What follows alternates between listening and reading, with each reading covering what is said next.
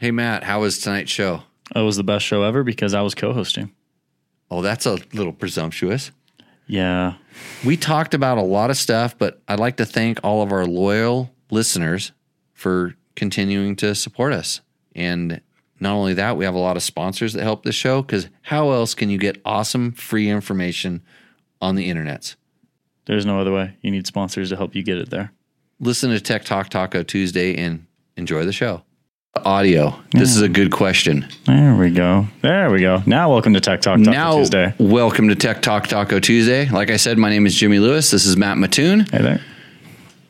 Technical difficulties again. This is the way we like to start the show off. Yeah. OBS was not picking up the mic for some reason. Thanks. Does the first one to comment get a prize? Any first commenter but Craig Hunter gets a prize. Yeah, I agree with this tonight. I was actually gonna say maybe the first person to ask a decent question on Instagram, but I'm gonna send it to your prize to your Instagram account, and I don't know what that is. I don't even know. I went live on the wrong Instagram channel. Right. We both had technical difficulties. Well, I always do, but that's why I'm not doing what you do. Right. Just two buttons.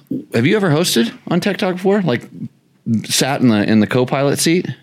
Yeah, I've been a host on the show before, and not being a producer. It was years ago. I remember, I think it was Tech Talk Taco Tuesday number 7 and number 20 something. Oh, you remember the numbers? Yeah. Were the shows horrible? Yes, but not because of me. Okay, so I elevated the standards. If you're wondering what Tech Talk Taco Tuesday is, and what was that beeping noise? For some reason, my phone disconnected from the hot seat hotline. Oh, that's not good. So a couple things. This show would not be possible without the help of our sponsors: Yamaha, Takamoto, Scott Sports, Climb, DDC, Trail Tech, Fast Company, Seat Concepts, and Bulletproof Designs. Thank you for calling Collins Studios. Excuse me. Yeah. Let's see if we can handle this like off the thing and not in the middle of my ad reads. Yep. So I'm not even doing ad reads. I'm just mentioning everybody. What's the best dual sport bike? Dave You are Donnelly? now in the host room and can manage your callers from the Collins Studio web interface. Wow. You know what? You should give out our password on like you did last time on this thing. Mm-hmm. I knew it was going to be a lot. We'll take a couple mistakes. Right. It's been nonstop criticism here. So the way this show works is brought to you by Yamaha, Takamoto, Scott Sports, Climb, DDC, Trail Tech, Fast Company, Seat Concepts, and Bulletproof Designs, is that if you have motorcycle and motorcycle product related questions, we generally have answers. And if we don't have answers, we get answers for you by somebody who really knows. Mm-hmm. I kind of know a lot of stuff, but the more I do this, I realize the less I really know. Mm-hmm. And there's a lot of different ways to skin a fish. I think you skin a fish, right? Yeah, or descale a fish. Okay, so there's different ways to do things, Mm-hmm. and we have a very plain and common sense approach. Generally, we'll tell you how to do it the factory mechanic way, and we'll tell you how to do it with your chisel and your sledgehammer. I mean, husky tool inside of your garage. So, Dave Donnelly, we're going to get to your question for sure. And wow, Joseph just dropped a bomb of a question there. That's good. Joseph has a question and a story. Hey, so we'll get to all these things. We throw them up in the chat. If you're watching this live, we answer your questions right here. We try to go to the ones that come in first right away. We have questions that come in through if you're listening to this like in a podcast form and you send us an email with a question, or if you comment on this video, if you're watching this like on YouTube or on Facebook and you comment on it, we go back over through those comments, grab them, put them into the next show, and that's where we get the majority of our comments, because who has time to watch this crap? Especially on Tuesday night. There's so much better stuff to do on Tuesday night than watch Jimmy and now Matt. Yeah, Jimmy and Matt. New co-host. Like I said, we fired the kids. Yeah. They're all fired, except for Maddox, who's answering the phones. So, which we might actually have someone. Yeah, if you get a call, we'll bring them right into the show. Just tell us what we're doing. And why is Mojave Bob? You're going to get close to being on the camera. You're getting close to the camera, buddy. Yeah, it steals your soul. I do it for 2 hours a week. I have my soul, not much left. But anyway, so thanks everybody for joining. Let's go to that. Let's go to the first question from Dave. Yeah. Hey guys, Hey guys, what's the best dual sport bike? In all honesty, and I've said this a million times before, you went to my camera and it was you. Yeah. How screwed up is that? It's wrong side. We switched. I got put in the corner. Yeah. I got moved over into the corner here. I'm getting promoted right out of the top of my own show. Right, Bob? See how they're doing this? I fire a couple people and all of a sudden now I'm over here. The cream is rising to the top. I've said many times, probably the single best dual sport bike right now and for the last since 2012, it's been a KTM 500 EXC. Period. We can argue about like different colored versions and all that stuff, but just take that and run with it because your question was 1, 2, 3, 4, 5, 6, 7, 8 words. I'm going to give you a one-word answer. KTM 500. The show is brought to you by Yamaha. Yamaha, for motocross riders driven to dominate, the Yamaha YZ line of 4-stroke bikes are built for victory. Visit YamahaMotorsports.com today to explore what's new and improved for 2023. 2023 coming up. Yeah, you can look at the 2022s and the 2023s.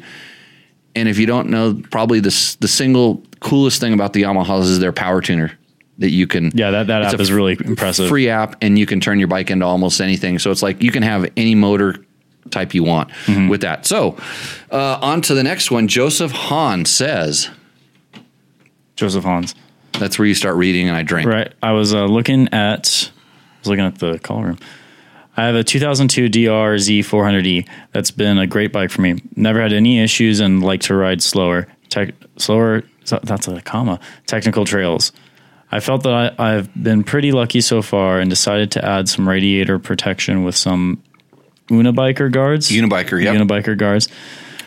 For some reason, ProMoto Billet does not make guards for that bike, as far as I can tell. But keep going. Yeah. For some reasons, I'm concerned that I could create cooling issues that I haven't had before.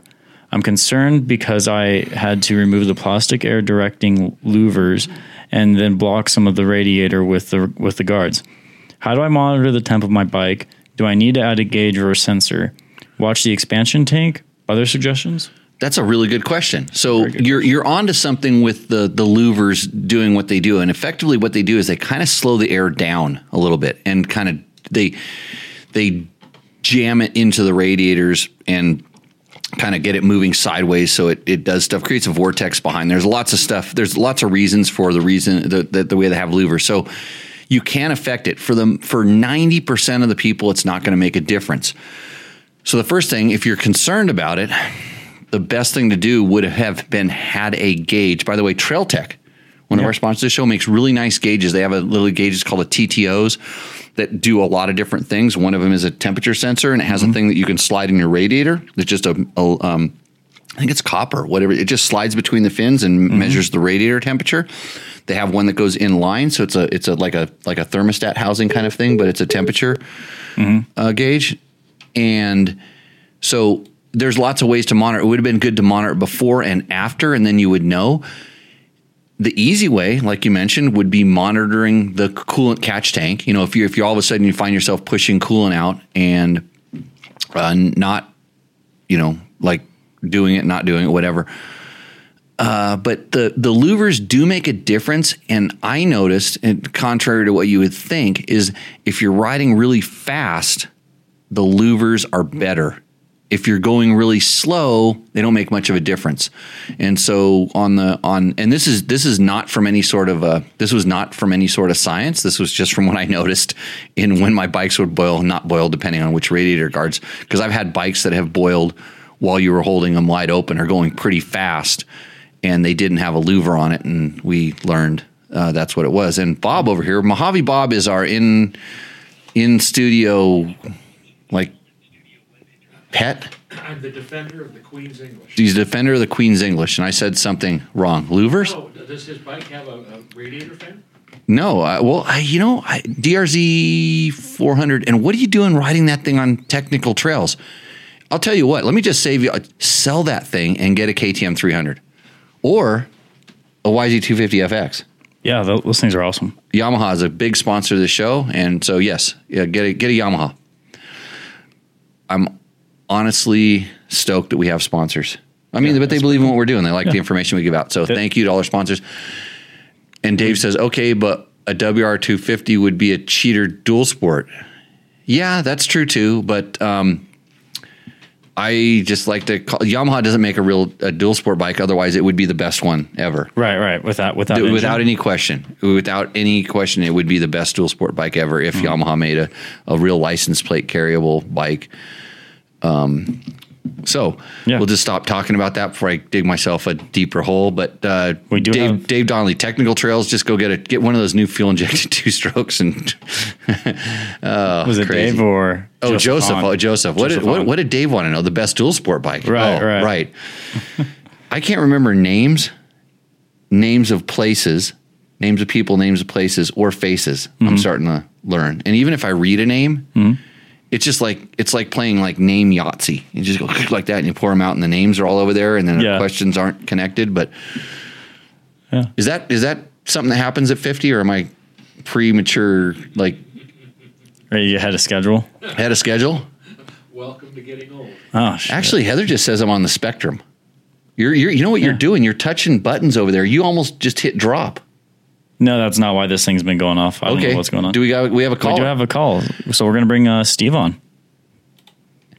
Hey, Steve, welcome to Tech Talk Taco Tuesday. You are live on the show on the Seat Concepts Hot Seat Hotline. How can we be of assistance today? Good God, man. Thank you.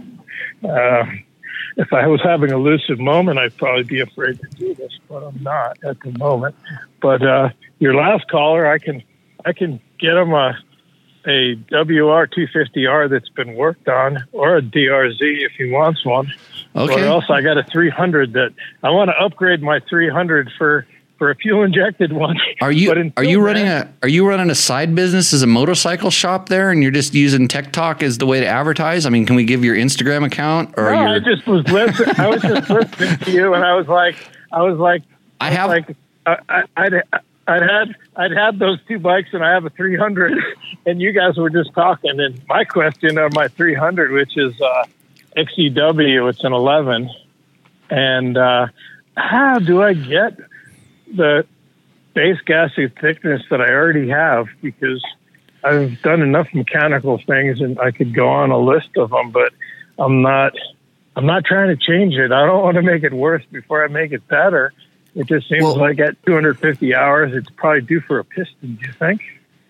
Yeah, it wouldn't hurt. I mean, I think that pistons are good on those. I would say if you're going to stretch it, you can go 150, and there's people that should change them at 50, and there's other people that can probably get a little bit more, like yourself. But here's what I do when I it would have been good to do it, but now that I've got some ribs, and you know how they make those sounds like broken sticks, and you can hear them in your helmet, and it's not the first time, and they're finally healing up enough so I can work on the bike instead of and it just seems like it's been time to put a piston in it. Yeah. So how do I back to the question? It's really simple. When you take it apart, pull out your caliper and measure the thickness of the base gasket. And that's what I always do. Like, it'll get you. It's if you're within a few thousandths one way or the other, because it's crushed down. But sometimes you can find places where it's not crushed down, where it's stuck outside of the pinch of the cylinder, and you can measure it there, and then measure it crushed, and realize that the crush distance is what it really is, and that the other thickness. And then I usually like to, because those will actually, on the outside, in my experience, they have expanded over time from just getting sprayed with water and whatever. So it's going to be in between those two numbers. And the other thing is, realize that you're adjusting your kind of what we call the deck height when you do that. So there are a couple, if you wanted to have a little more compression, you might be able to kind of drop it down a little bit more. Yeah, I live in the Rocky Mountains. I'm between the ski area of Vail and Glenwood. And, we're running, it's not that often I'm at 12,000 plus, but, and you're at 8 all the time. I guess Yeah, even when I'm awake. I mean, Right.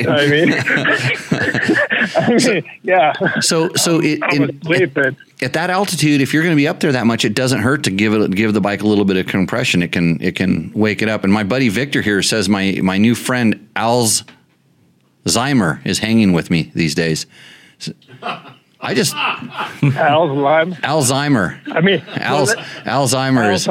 Yeah, something like that. Yeah. Oh, I heard one. That's where I'm at. I heard one at the bar the other night about something. I got to remember what that name was, and I'll tell you the story. But hey, thanks for the call, and let us know when you rebuild that thing. Let us know how it goes.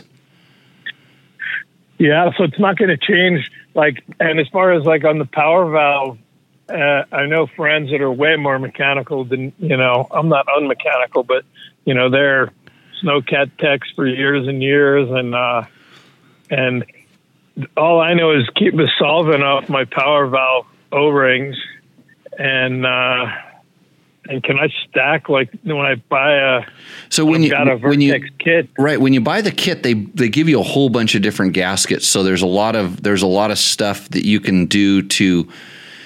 You can make a lot of different variations in there and get it. And that if you're going to only change it by a few thousandths either way, one way or the other, you're not going to have to readjust the power valve, because on the KTMs there you can adjust the power valve. But you think about one rotation of that power valve adjuster is way more than a few thousandths, and it's generally pretty close. And that it's not really as precise as you would like to think. It's kind of, especially on the older ones. And let me tell you, the new electronic power valve is going to change everything, but it's a very imprecise thing. Hey, Yamaha, by the way, I like to bring up Yamaha, might be a sponsor of the show. Yamaha, between the YZ Motocrosser and the YZ-X, one of the things they change is the ramp on the power valve to get it to open a little bit differently. And believe it or not, that does make a difference. So power valves are pretty critical, and we'll see this in the all I know is future. That's why I bought that bike from somebody, is it was set up with a suspension that was set up by one of the guys that I'd known from Denver, and Matt. I can't think of Matt's name. Matt's sitting right next to me. Yeah, Matt's. I remember his name. He's an old Matt. He was RG3 Matt from Denver. And oh wow. He was sicko, but and the bike was there with, I'm on a budget, so that's how I've got all these old bikes. Okay, Steve, where do we find all your bikes that are for sale? Because I've got all these people in our chat room. My garage. What's your Instagram? Are you on TikTok? Are you on the Instagrams? When you talk about those spectrum conditions, if I get near technology, I go into what is it called? PTSD and every PTSD. Other thing. So, I need to get digital PTSD and then sue somebody. That way I can make my money. There you go. I'm going to sue the Gram. Hi, Instagram. I'm live right on now on Instagram. I got it. If you're a good, what do you take the case on pro bono? I need a lawyer that can help me out with this, because the digital stuff is screwed. The internet ruined motorcycle journalism and a lot of other journalism, by the way. But the internet ruined it. Well, I'm going to have a beer while we go class action here. Okay. I appreciate it. Hey, Steve, thanks for calling in. Hopefully we answered your question. We got a whole bunch of others ripping through here. And thanks for joining in. Yeah, it's good we got Logan keeping an eye on you with Matt. No, we fired Logan's gone. We fired him. He's gone. We got Maddox answering the phones over there. He talks. Maddox does. Rock on. When you call in, he says hello. So, okay. Thanks a lot, Steve. Well, we could go on a long time. Thank you, guys. Bye-bye. Okay. Let's get back into these questions in the chat room. I saw a question on the grams here. I'm going to try to go back to it. OSU fan 2003 said, my boy just got a 2009 CRF 250X. Should he change out the bars and clamps to a 1 1/8? It worth it, or wait till they get bent? Oh, can you answer that question yourself? Yeah. if it's your boy, he's going to bend them. I mean, we know how this works. Wait till they need to be replaced, because I'm sure there's other stuff you can do. Make sure his tires are good. Make sure he has a spare air filter that's a good, clean air filter. Have some oil. Teach him how to change the oil. Don't worry about the diameter. That's so far down the road in affecting what will really make a difference in this kid's riding experience. Right. Have a good, solid working bike. If everything's straight, make sure the levers are straight, all the little things first. But changing bar diameter is not going to make a big difference. But if you're like me and you're really picky, you need to look at Fast Company Flex handlebars. Oh, that's if you wanted to go to the bigger ones, check out Flex handlebars. I'm a poster child for Flex handlebars because they allow me to ride 2 days in a row. Like if I ride with regular bars, the shocks that go into my wrists are bad. But most people that listen to this show, I think, they got a couple extra bucks in the pocket and they want to get the good thing for their bike. So if you're going to upgrade your bars to a 1 1/8 inch, check out Fast Company. That's FASST, fastcompany.com with the Flex, FLEXX handlebars, used and endorsed by Jimmy Lewis to a level that you can't even understand. So next. All right. So from Todd Kelly, how do you address an air leak between the stock header and an FMF 4.1? There's no clamp, springs, or gasket there on my 16 KTM 500. So, Todd, between the stock header and the FMF slip-on. Oh, okay, I know this. This happens on Husabergs a lot, by the way. All right. Because 570s make a shit ton of power, excuse my French, and they have a composite subframe, which is way before the white KTMs came along and said, oh, we've got composite, like... Husaberg you can actually turn that composite subframe into a gas tank. There was a company that made a whole composite gas tank because you need a lot of gas in those because gas makes horsepower. Right. But so when you have a flexi, joint back there is what you have. Those things kind of move around. Todd, I don't have a really good answer because you could take it and use some of the high temp red silicone is probably your best thing, and you need to put it on there so you don't, because it's high temp. If you put a lot in there and it makes a ring in there, you're going to get kind of like a little bit of a restriction. Not that it really makes a big difference, but you don't want to pump a whole bunch in there, and it will last. Believe it, inside of that hot environment, it'll stay there for a long time. But if you can put it on there so that it doesn't squeeze into the header, so you would apply it not at the lip of the header, but back a little bit. And that stuff is flexible enough to where, especially on a KTM, you shouldn't have too many issues. And it's funny because I asked KTM, why isn't there a spring? Because I had this issue a while back, and they just saw no need to put an extra thing on there where the stock one, like I said, kind of has a spring. And I think that just keeps it in a certain different kind of compression. But that's what I would do, Todd. If it's really bothering you that much, but if your bike's carbureted, nice and lean like mine are, because they're mostly stock, it doesn't do anything. It doesn't make any difference. What is Nate? Nate or Tater? Nate or Tater. That's a good name. Has anyone had any experience with the Shiroko 500 factory? Not too much info online. I'm sure people have. I haven't. Shiroko, I have no contact with them whatsoever. Yeah.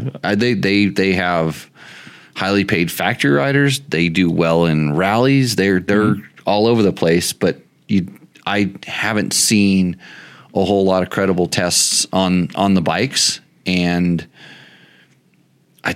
I mean, the Shirokos I rode a while back were definitely good. They were getting there. They were getting better, but I don't have any experience with them, but don't know anything about the Shiroko 500 factory.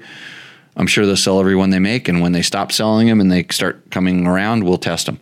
Mm-hmm. Or the bikes aren't that good and they won't have us test them. Well, didn't you say we were actually on the topic of bikes that we haven't gotten? Didn't you mention we might be getting a Varg when they start coming to U.S.? Somehow we got on the list. Nice. Yeah, we got on the list to actually test one. So it'd be nice. Mm-hmm. We'll see. when that happens. Right. I don't want to say if that happens. I don't want to be that much of a Debbie Downer, but you're talking there's a lot of money and a lot of technology. And I asked someone I know who's on the waiting list, got any info from them? And they sent me a video of them like putting batteries in cases. Yeah. I'm like, okay. Well, I just don't see how they're going to meet the manufacturing. Well,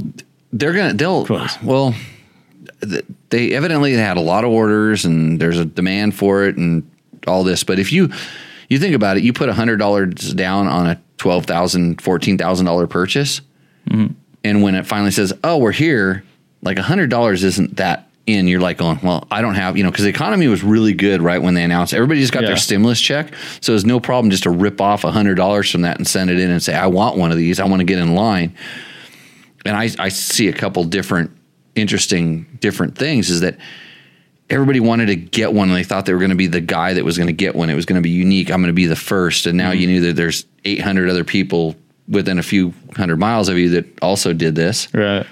And so maybe you're not going to be as exclusive as you thought. And it's a lot of other things. But actually, I had other news I saw today come up in my little headlines searching. Right.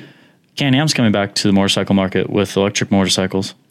Yes. Yeah, I just with retro kind of stuff, which is a perfect market for urban kind of things. Yeah. Park City ADV Dual Sport says, will Brabeck win his golf cart class in Vegas to Reno?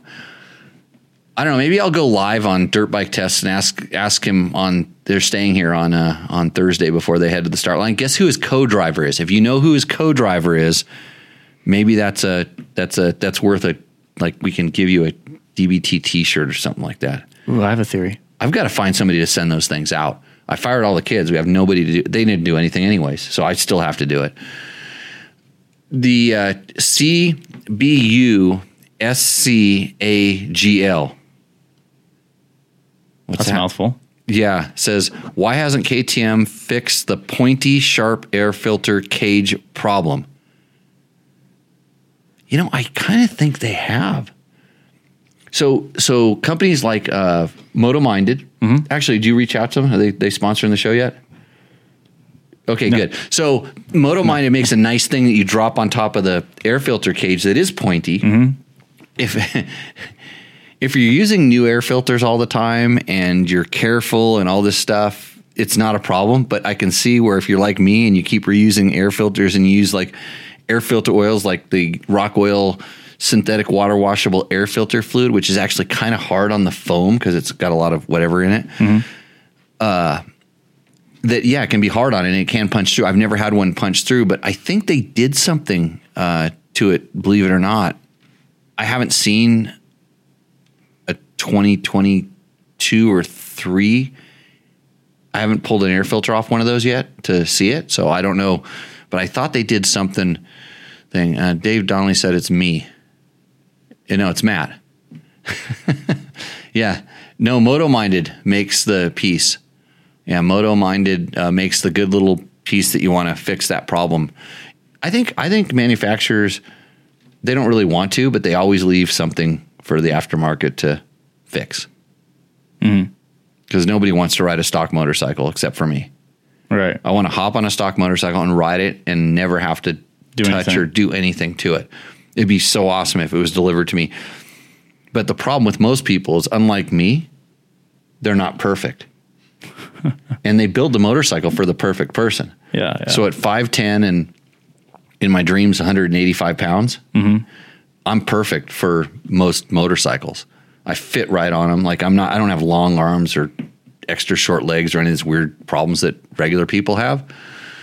So it's on you. It's not, they built the perfect bike, but you just don't fit it. Well, I actually fit it because I'm about 5'10". 175-ish now. Right. So bulking up. Most of them bulking up. most of them fit me pretty well right off the bat. But that's kind of an interesting. There's something you said that kind of brought up an interesting point in my mind. Is why is it that in like dirt bike culture, or just kind of motorcycles, why is there this? It's almost seen as like lame to have a stock bike. Like it's cool to mod out your bike, and it's not even like unique mods. No, there's nothing wrong with it's a dirt bike is it's an accessory item. It's not necessary. Like unless you're me, you don't ride dirt bikes for a living. Very few guys get to ride dirt bikes for a living. Right. And at that point, it's sort of like it's your hobby and it's your fun, and you want to customize. It's just like the hot rods back in the days, that hot rod culture.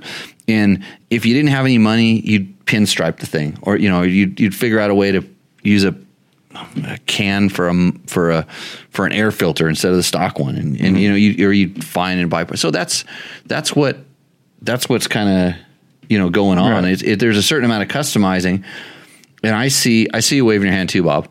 I see this. I'll get there. My ADD hasn't kicked in that hard yet. I forget my point. Oh, you're going to forget your point too? Yeah. Alzheimer is sitting right next to you. So it's dementia. Dementia? Yeah. So have them look at the car culture. That's what I just said. Yeah. Isn't it amazing, Bob, how I start explaining things before you can even ask the question? In the old days, if it wouldn't go, you chromed it. Now you put carbon fiber on it. Yeah, wrap it with carbon fiber. Yeah, no, screw carbon fiber, print it. 3D print it. Right. No, that's what we do now. Some stuff. But dirt bikes are it's that kind of thing. You can modify and tune and do different things, and a lot of stuff that it's some of it. A lot of it's not necessary, or you just feel like you have certain needs. And I mean, I get it. I've got a Yamaha Tenere 700. Yeah, brand new in the garage, mine. I own it, and I'm going to go through step by step each individual step. And I haven't had time to actually go ride it that much. I've just kind of ridden it down the street a few times, and it's totally 100% off the showroom floor, box stock. And I'm going to go ride it, and then I'm going to come back and I'm going to do the first thing that I really need to do. I know what it is already, and because just from riding the stock one, because we were at the intro, and we entered them at Glen Helen, believe it or not. That's where they met us, and we did a dual sport ride out of there. I got out the front gate, and I knew exactly what this was. And this hasn't changed. I mean, because the bike hasn't changed much. Mine is different because it now has it's Euro 5 emissions, and so they've put a giant cat. They have two cats on it now. There's a giant cat in the front. But when I rode it around, it didn't seem like it changed anything. So I'm just going to go step by step, just because I want people to kind of learn that process. Like, how do you decide what you want to do? And there's stuff I want to do for no better reason than I think it's cool. It's going to make my bike look better, work better. I'm going to feel better about it. Right. And if you do that for your bike, for whatever reason, you have an opinion and you have a reason for doing it. And I can't fault you for doing it. I'll tell you what I think, but it's not going to, unless you put a front disc guard on it. But I'm trying to get over it. I'm really trying to get over this. I've sought counseling, and they said, Jimmy, you need to be a little more positive. There might be something good for it. And I was thinking, like, you could invent a game where you put a target on the wall, you could throw them at it, and it'd make a nice sound. Oh yeah. Yeah. It's wait a minute. What did Todd say? It's the complete opposite. You guys, the elite dirt bikers, think it's lame to mod and give us crap for modding. No, I'm elite. Yeah, that's you got that right. But it's lame for. He said he included me in the elite dirt bike guys. No, he didn't. He was talking to me. No, he said guys, plural. There's two guys here. Who else was he including? Guys. It's you guys. Yeah. See, he called me an elite dirt bike. Wait, hold on. The elite dirt bikes. Oh, wait. The dirt bikes are elite. Dirt bikes. Yeah, I don't know. I told you I modify my stuff too. I have I have very few stock motorcycles because I do certain things to all of them just because I've learned that I like them.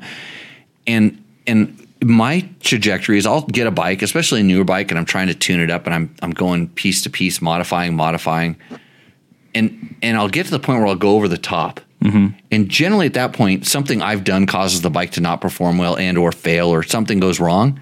You know what I do then? What's that? Sell it. And there's very few bikes that I've sold. Right. With how many motorcycles you have now? Yeah. So, hey, Chris Reel comes in. Here's an expert, by the way, not like me. He says the big cat Euro 5s Euro 5 cats flow really well. And with the big catalytic converters, the engine can have more fuel and they make more power. And that's coming from somebody. Should we bring Dave Donatoni onto the show live? Why not? Dave Donatoni, welcome to Tech Talk Taco Tuesday. You are live on the air. Oh, wonderful. You didn't even use the call-in line, which the Tech Talk Taco Tuesday Hot Seat Hotline brought to you by Seat Concepts. You could have called in at 775-318-5515, and I would give you exactly as much crap on that line as you are on my live phone. Well, at least I know that I get the same kind of treatment everywhere I go. Huh? That's kind of nice. Yeah. So how can you have a motorcycle product related question that we can get to today? Yeah, I was just kind of wondering about this radiator fan we've been talking about, and how I could maybe make it easier to put it on since the tank and seat are already off the bike. Well, since the radiator fan brought to you by Trail Tech, by the way, Trail Tech, we got our hands. So Dave, just for no reason, went out and bought a 2022 KTM 300 XCW. Oh, nice. Yeah, cherry. Whew. Thing was sweet. And we got him in Chirby's tank. Mm-hmm. And so he's testing the new Chirby's tank. He got one that was a little bigger than we bargained for. Okay. Because the smaller one wasn't around, but it's in there. And we put some Bulletproof Designs radiator guards on before we bent the radiators, so they went right on. It took how long did it take me to mount those things, Dave?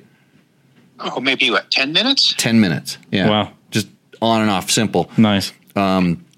So and now I acquired the. Why is the tank and seat off? Oh, I'm wiring in my GPS unit. Oh, you're putting the Montana on there. I've got the Montana going on there. Well, it's going to all come back off because. Well, actually, we're gonna run dual. We're gonna run both the Trail Tech Voyager Pros, so we can buddy track. Because you are my buddy. That's true. I'm your buddy. You're my wingman on this ride we're going on. We're gonna do like 6 days. We're gonna go 6 days riding someplace. Yeah. Are you doing the full tour of Idaho? Or? No, we're not going to the tour of Idaho, and we're not talking about where we're going. Oh, okay. We're going riding for 6 days. We're gonna go riding really awesome places, and so don't worry about it. It'll take another 10 minutes for me to get this fan on. They're really easy. They plug in. They're basically plug and play on the. Because I think if you'll look under your gas tank, you're going to see there's a white plug that's just not doing anything there. It's kind of wrapped up with kind of a long lead.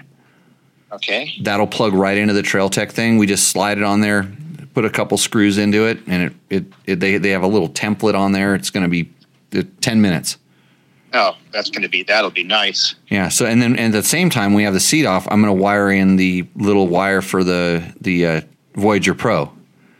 Oh, okay. So I'm going to run dual GPSs because I don't think I looked at the files that we got today for the ride we're doing, and there's color coordination, and I don't think that.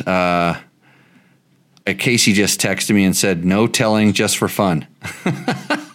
Yeah, no, I saw their color coordinated, and I'm like, I'm going to use the GPS I'm used to, but I'll run the buddy system too, so you can see how far ahead I am. Oh, nice. How far? Okay, yeah. Don't open on that one. No, I know. I was riding probably for one of the few times ever. The other time we were riding, you were riding in front. Yeah, that was weird. I was. I bet you that felt really weird to you. It did actually. Well, it was like, hey, it was your ride, your bike, and I'm like, I'll just kind of hang back and we'll see how everything works out. So I don't mind riding behind. I just stay out of the dust. It's all good. Then you realize how slow I really am when I'm not just dusting you out the whole time, right? And it doesn't seem like the speed changes too much. So, well, cool. I will give you a call after the show, but it's probably past your bedtime. Yeah, probably getting close to bedtime for me. Although I might be up for a little longer. I'm still in the shop, so you never know what might happen after this. Right. Well, to have your girlfriend give you the review of our show. Hey, wonder what? Actually, I'm on because I grabbed my phone. Yeah. I'm on whatever they call this thing, Instagram Live, up my chin. Oh wow. So I've got you in my pocket now. It's like up my. Now chin. I got you in my nose hairs. Yeah. Let's see. The newest, latest, greatest my version. My mole right here looks really good on the grams upside down right now. Wow, look at that. Our viewership is dropping. Well, no, they don't see this. Let me see how many we've got on this thing. I'll turn it upside down here. Oh, I don't know. It's too hard to figure this technology out. I'm planning on suing Instagram right now. That's and Facebook and all the other YouTubes. Yeah. I gotta get a good lawyer. So right on, Dave. Well, it sounds good. I will talk to you tomorrow and we'll go from there. All right, Jimmy. Thanks for putting me on live. Thanks for being on the Seat Concepts Jimmy's phone hotline. There we go. Okay. See ya. Okay.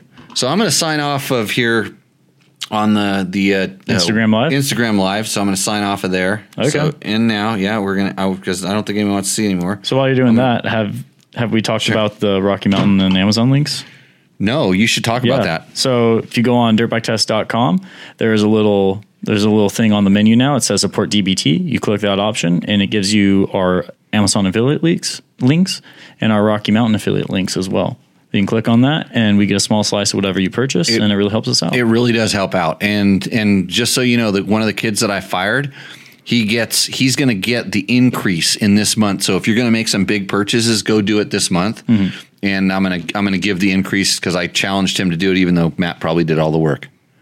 No, he gave me the idea and kind of gave me some good feedback. That's good. Yeah. He was pretty proactive about it. That's strange. All I do is yell at him. Yeah, Cletus or Cooper or whichever one that was, one of those guys. They roll through here like cordwood. You just stack them up and then ship it off and sell them. Yeah. So kind of like slaves, but we're not allowed to do that anymore. But I just use the young kids around here. We need more. Yeah. We need to find more. We need to find more. Maybe we just put out like a job posting. Oh, you don't just go capture them? No. I chase them down on dirt bikes. I literally chase them down on dirt bikes like, hey, kid, what are you doing? And then enslave them to come over here. It's like, hey, look, I got all these cool dirt bikes. You want to wash dirt bikes, pick up dirt bikes at my school. So it's a little bit of that. Mm-hmm. So anyways, hey, if you have questions you want to call in and ask them live, you can do that. Our number again is 775-318-5515. We got Maddox answering the phones. He will say hi and actually talk to you a little bit. It won't be just calling into a void. So you can do that. And there's a lot of information. If you're wondering, like when we start talking about what's going on in the chat, a lot of times the chat pops up in the corner of the feed. Sometimes there's some good questions kind of going up in there, and I have to put my whatever this Instagram Live is. I gotta do that, and I'm sure Victor's giving me a hard time. I wish I could remember the name of someone that I learned at the other bar. Jimmy, you're on the spectrum. That's the other thing. Okay. Next question, Matt. Hey, Seat Concepts since 2009 has been doing handmade seat products made in the USA. They have styles available in a variety of options, low to tall heights, narrow to wide profiles. They have a proprietary formula that is adjusted for each customer based on your riding style, weight, and firmness preference. They're designed and built for long-haul adventure rides to people that are riding their bikes on the track. And I'll tell you something else that I just found out that's really good news to me. If you are a Husaberg 70-degree owner, they are bringing back that part SKU. They're going to build seats for that because they know that there's a demand. The Collins Studio web. They want my Husaberg army to join. And so when they have a big, like they're going to get 800 orders tomorrow, because I know all the people here are all 570 riders. It's just like our little club. Mm-hmm. I'm getting one of my seats rebuilt that actually was kind of going to crap. You need to have your seat base, your stock seat base, and they can do the foam and the cover for it. So go to seatconcepts.com and get a Husaberg seat. And Aaron Long has a question. Why do you dislike the 690 Enduro so much? How do you know that? Like, where is it? You heard about that from watching old episodes, Aaron, or do I just look like a person that hates the 690? we should maybe have a shirt that's like 690 tiers. Because there's like I Heart KTM tiers. Now it's I Heart 690 tiers. It's just one of those things. It's kind of like I love Husaberg 570s. Mm-hmm. You know what's really strange is that motor, that KTM 690 motor, that big single, could possibly put out a very good power delivery. Man, I'm almost saying it's really good. Like I'm comparing it to Husaberg. Yeah. It is. So that motor is really good. I've always liked the motor for a big 4-stroke single. It's like the XR650 you dreamed of. Like when I rode a factory XR650 motor, I wished it ran like a KTM 690. Mm-hmm. And the problem was it was carbureted. Yeah. If you could get the fuel injection onto, I'm sure you could make those things work like this. But then they take that really nice motor and then they throw it in this chassis that doesn't do anything very well. And the chassis is the limiting factor because you have a really short shock on it, and the gas tank's in a strange location out back in the rear. And if you want to put bigger tanks on them, you have to hang them off the side. There's a lot. It's just a really confused bike. I don't know what it is. It's kind of like an XR400 that I loved and hated. It's just there's certain things that, you know, they could have done. They should have just never made the 690 and just kept making Husaberg 570s. That's what they should have done.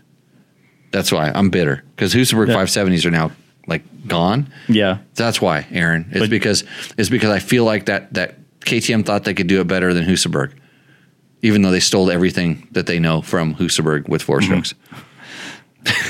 Well, speaking of KTM 690s, Victor Andrade, 2016 KTM 690, riding for 30 minutes, stop for any reason, turn it off, then try to start.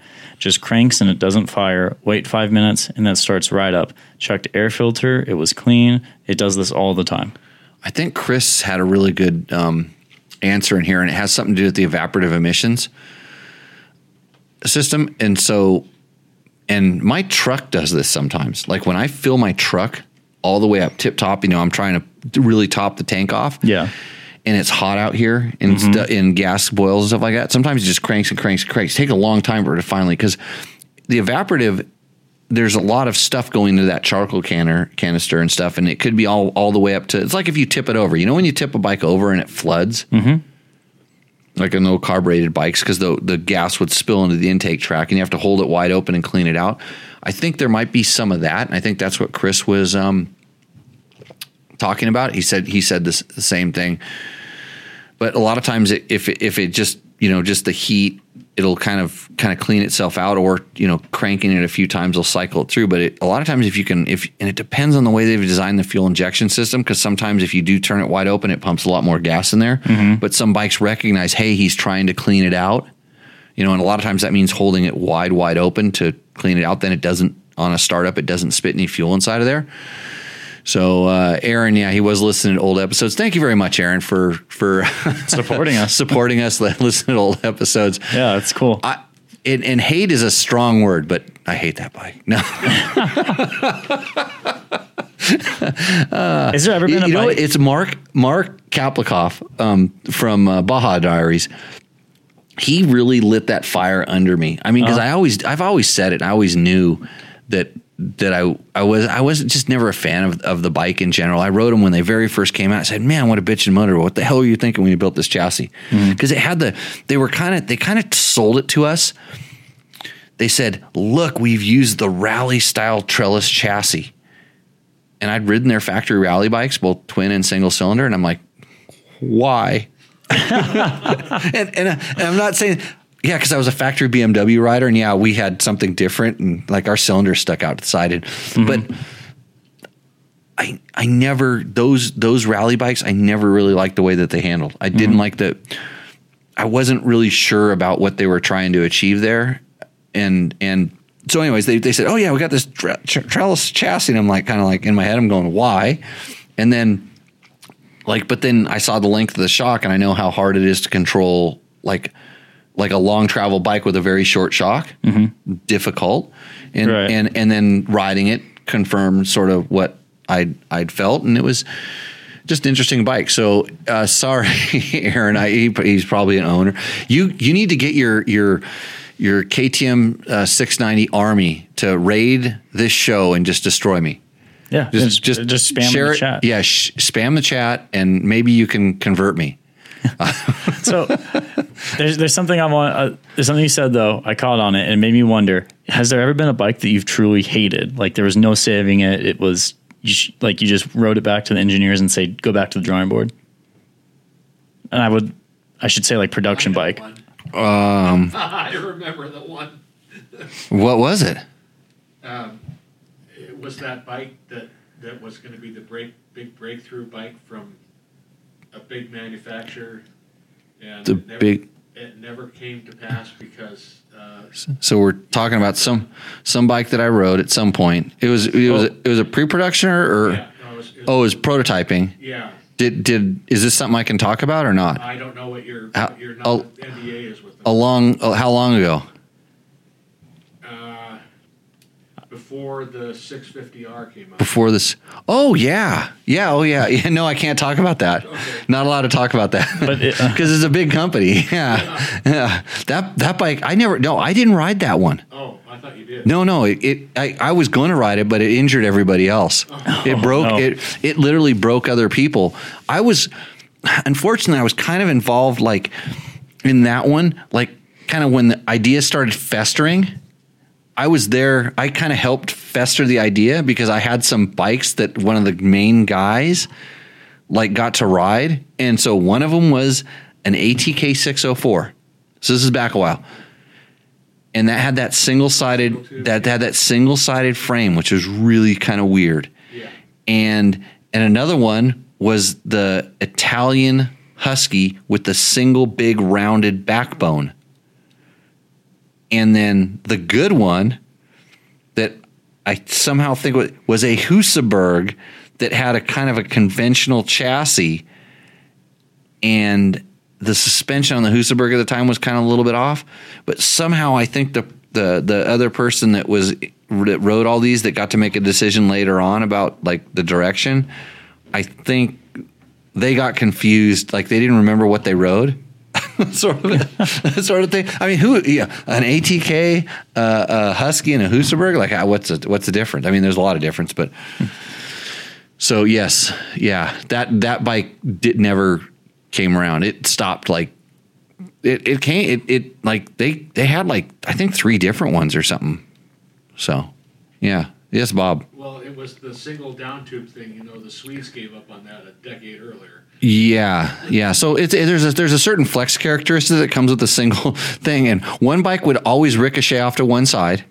The other one would ricochet in a direction you had no idea which direction it was going to go, and the other one went straight and true. The suspension was just horrible, and everybody knew which the best motor was. And at that time, believe it or not, it was not the Husaberg, because the Husaberg was kind of this was a Swedish-made Husaberg, and it was a little bit still rough. Where the Husky guys, which were the Italians, that they finally polished that 510. They got that thing pretty good. I think we weren't electric start yet. We were still kicking them, but they tuned it. But man, those are. I mean, that was cool to be able to ride all that stuff back then and see. I liked it when people tried different things. I mean, I have no problem with you trying a different stuff, but. Hey, the 690 is still going, and it's been how many years, and they still sell a ton of them. So I'm wrong there. By the way, got another question there, Matt? Yeah. So from Utah Desert Rider, why do bikes with TPI KTM 2-strokes lose low end feel as compared to the carb 2-strokes? Boy, that's a interesting question, but I don't think you're phrasing it right. So lose low end feel. So you're talking about snap. Is what I think you're trying to describe. And this is the thing. This is an interesting thing about like when we talk about if you're like a test rider or you're a guy that gets a bike and you have an opinion, you know what it is, but how do back when there was a such thing as motorcycle journalism, we actually tried to be consistent in the way that we talked about things. So like, I don't think it loses low end. It loses snap. So like low end power, I think is kind of the same. Like the power between fuel injection and carburation is the same. It's the way that the power is delivered that's substantially different.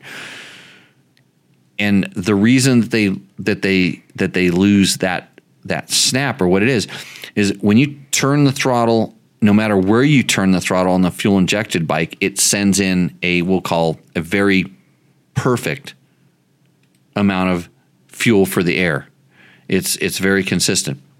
When you go on a carburetor and you take it and you turn the throttle, it takes a second, I don't want to say a second, but it takes a little while for that the vacuum to suck enough gas out of the needle jet, out of the nozzle to catch up. And that's why, tuning the slide and tuning the pilot jet and tuning the fuel screw and all these things, it's an analog reaction that's actually amazingly good at what it does. But whenever you make a throttle change, which now in fuel injection terms is called a transient, when you change your throttle, they do this on a computer, on a dyno that's a computer that sniffs it, and it figures out the perfect air-fuel ratio based on the temperature, based on the pressure, based on all their testing, where the carburetor takes a second to get it pretty close. And there's a hesitation, and then it gives it to you. So that hesitation that you feel is what people start calling snap. And since it kind of goes brap, it kind of pops to life, people equate that as power. Generally, especially like just let's say if you're in the sand and you're on a KTM TPI bike and you turn the throttle, it feels kind of sluggish. Mm-hmm. And the amazing thing is you can also turn the throttle farther and snap the clutch, and it will not be sluggish. But everybody just kind of goes, well, I'm just turning the throttle and nothing happens. But the exact opposite happens when you're in like a traction compromise situation and you go turn the throttle and then it gives you that snap and it breaks traction. And then it's good and bad. So this is the way that I think that, it's how it's described and what it is. I don't think there's a difference in power. It's how the power is delivered. And like when people they always ask, hey, I'm going to get the smart carb or the what's the other carb? Electron, the smart carb Electron, which somehow is less snappy than a Kian or Mikuni. Mm-hmm. Mikuni is more snappy than a Kian most of the time. And we're talking if everything's jetted perfect, but it's not that hard for someone to have bad jetting, and then that snapping even gets more prolific. Mm-hmm. And sometimes that's more power, or they put a different pipe on it and the jetting's off, so it goes brrrah, and they go, oh yeah, I got it. Bingo, I won. Decker is checking in from his garage working on the bike. I think I know that guy. He has a lemming line of people following him. Huh. Hey, I want to ask everybody that's in our chats and stuff like that, where is everybody checking in from? It'd be awesome to kind of see where everybody's out there and where you're from. And Bobby Moonboot says the 2023 YZ450F release is tomorrow. I should probably know this, but I've been out riding. Journalist. I'm still on the email list. I don't think I got anything that told me that there was an embargo or anything like that. Usually I get that kind of stuff, but maybe they think I'm a dual sport rider now. Maybe. But since Yamaha doesn't make a dual sport bike, they didn't talk to me. It is getting close to everybody else's. We've already ridden the 23 Honda. Yeah. So. Or the 23 Honda rode me. Yeah, it happens. Yeah. Central Ventura, California, Utah. We're big in Utah, I guess. in California. Yeah, and Victor's from Mexico, actually. He's just lying. He's trying to establish residency in California. Michigan, Eastern Pennsylvania. Wow. Actually, if you look at the analytics, we actually, some of our biggest traffic is from Pennsylvania. Really? Yeah. It's really interesting. I'm trying to think. I know I've been to like the High Point National. I think we used to fly into Pennsylvania, and I'm trying to think if I did any enduros there. It's hard. All those states back there, they just like blend together. Yeah, they kind of blend together. You got a lot of like windy highways. You don't have these big long straightaways where you can see mountains. All you see is just green tunnels of trees. Yeah, which is kind of similar to the riding there. Mm-hmm. Sometimes you're in green tunnels of trees with like little ups and downs, and then there's green tunnels of trees with sand hoop used. That's usually Michigan. Mm-hmm. Green tunnels of trees with just rocks. That's Ohio. Like slick rocks. Oh, okay. Yeah, that's Ohio. Alaska is just mud. It's not. Betterdorf, Iowa. Just got back from cutting enduro trail for our enduro coming up in October. Hey, Dave, that's awesome. That's really good. I super like it when guys are out doing trail work and stuff like that. Yeah. And somebody's from my mom's house, New York, not near you, New York City. That's good, Jim. So you're near Unadilla, I would think. Is that the national coming up? I think it is. I think it is. Yeah, I've raced a national there. Actually, no, I've gone to national there. We rode the track the day after. Mm-hmm. I got to ride a GNCC there, which was really fun because we got to ride most of the national track, like probably 80% of it. And they had some good woods, really good wood stuff around there. I almost got in trouble because I found out it was an AMA rule that you're not allowed to have a horn on your race bike. Oh. And I was riding a Husky dual sport bike that came stock equipped with a horn, and I guess I used it too much during the race. I overhauled the morning morning race. Nice. And then almost got disqualified. But that was back when I was fast. I do all my riding in PA forests. That's good. Cool. So yeah, Rusty Nail says Unadilla is Saturday. I need the racing to come back on. Well, actually, I've been. It feels a lot longer than just a couple weeks. Right. We don't talk about it here, but I do miss and I watch racing, and Formula One's on a break right now too, which is like, so it just, and the good thing is it did rain. Mm-hmm. It did rain. And it rained on the weekends. Or right by the weekend. So usually when I would like do my binge watching and it was cool enough to actually go out and go riding. So thank God it rained. Oh, we needed it bad. Hopefully we get more. Yeah, it wouldn't hurt. Yeah. Hey, I think it's maybe it's time for an ad break. Yeah. So everybody, thanks for telling us where you're at. Marina Del Rey. I think that's in California, spelled with a K also. And somebody says I can watch Vegas to Reno. That's not a very good spectator sport. Actually, they completely discourage it, by the way, because they have so many issues with permits and stuff like that. Mm-hmm. And it's on a Friday, so they don't want to kind of impede normal recreation people that are out there, because it goes a long way, and there's a lot of people. Right. Spanish Fork, Utah, Inland Empire. There's got people from everywhere. Kingston, Nevada. Dean Kemp. Dean, you need to reach out to me. Because I've been trying to remember, I forget names. Yeah. I know. I remember Dean now. He's come to class a long time ago. Okay. Yeah, Dean, reach out to me via email. I got it. I got some cool stuff for you. So, okay. Well, we're going to go ahead and take a quick commercial break. For Matt Mattoon, this is Jimmy Lewis. We'll be back in a few minutes to do our favorite segment. Roosterendo, brought to you by Takamoto. Takamoto's Roosterendo. Yeah, and then I think we're going to shut down the Seat Concepts Hot Seat Hotline. Yep, that's going to be done for the night. Yep, so remember, get your questions next week. I think we're taking a break next week. Yeah, we're taking a break next week. I think what we're going to do is we're going to start trying to get some prizes for callers, some cool stuff for the callers. So we're working on it. Just takes time. Got to get the sponsors cultivated. So, okay. So we'll take a quick break and we'll see you in a few minutes. What's up, Moto Buddies? Mike here from Taco Moto Co. What is the Taco Touch? It's the best service in the industry. Virtually 24/7 tech support via email or text. And it's like having a dirt bike doctor on call every day of the year, helping you fix your bike or recommend parts or setups for you. If you've ever received an order from us, you know that the Taco Touch extends to our fulfillment, and our orders come with the coolest stickers that you've ever had, buying parts from anybody before, and a handful of root beer barrel candies. All of our Taco Moto Co. branded components come with a no questions asked lifetime warranty, and we'll even extend out the warranty of other manufacturers, OEM, and aftermarket parts where we can, sometimes for life. We test and tune endlessly and exhaustively and obsessively. We're trying to destroy everything that we can before you get your hands on it, to look for weaknesses and to improve it, or to make recommendations to the manufacturer. And if it's something that doesn't meet grade, then we don't offer it on the store. Everything that we carry is something that we have personally used, tested, and ridden, and raced, and knows meets the high Taco Touch demanding standard. Go out and get some adventure.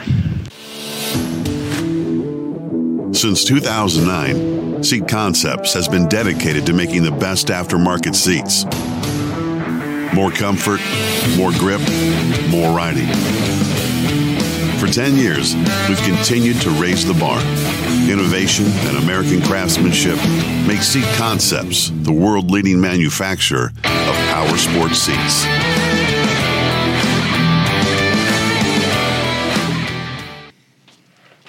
Welcome back to Tech Talk Taco Tuesday, second half of the show. This is the best half, right, Matt? Oh, it is the best half because it features... We have Rooster Endo. This is where you send in a picture of your bike, you tell us the make, model, and year, and then we criticize you. Or praise you. Very unlikely. Mostly criticize. Yeah, so... That's why you like us, though, right, guys? Yeah, we're trying to keep it professional around here. Hey, before we get to that, two things. Number one, the product of the week that we're going to talk about. Ooh. Something that I have tested, although this is brand new. Look at how I'm holding it up so nobody can see what it is. Yeah. It's brand new in the box because it's going to go on one of my other bikes. It's a Bulletproof Designs swing arm protector. There we go. And everybody says, well, what is this? So switch to... Yeah, so it's this little piece, and I have one here for my KTM, and I have one here for the YZ250 FX. Being installed Friday. Is that what's going on Friday? Yeah, I'm going to stay out here, and we're going to do some stuff. Good. So these little dealy bobs, basically, we'll call it triangulate, for lack of a better word, the tabs on your swing arm where your chain guide hooks up. And so a lot of times we run beefier, better chain guides, and or you're just running your chain guide through rocks or things. And when it goes wrong, it breaks the tab off. Mm-hmm. And so I've ridden a lot of factory bikes, and I don't know of one real factory bike that I've ever ridden that didn't have a very well constructed, welded on, beefed up thing to help it, but you probably don't have the ability to weld your swing arm and make sure that you don't wreck the heat treating and all this other stuff. And those guys actually don't care about it. Actually, if it broke, they wouldn't care that it broke. They just don't want a failure during the race. Mm-hmm. But this little part is a way to give you that kind of strength with a bolt-on part. And there's the ability to also, you can just bolt it on and it'll strengthen up, but you can also bolt it on, drill and tap up into the swing arm, and really stabilize that piece. Now it's gonna help 90% of the time, but if you really whack something, like if you have a front disc guard and you go over the handlebars, it could bend something else. But anyways, really good part. I have them on a few of my different bikes, and they work. Because when you take bolts out that don't come out straight, they go, and come out like all crooked, and you go, wow, lucky that load got transferred to the other bolt that's now coming out, go like this, and you go, wow, it did its job. And you see the dings that your chain guide takes, especially if you're riding the rocks. A super good product. Our friends at Bulletproof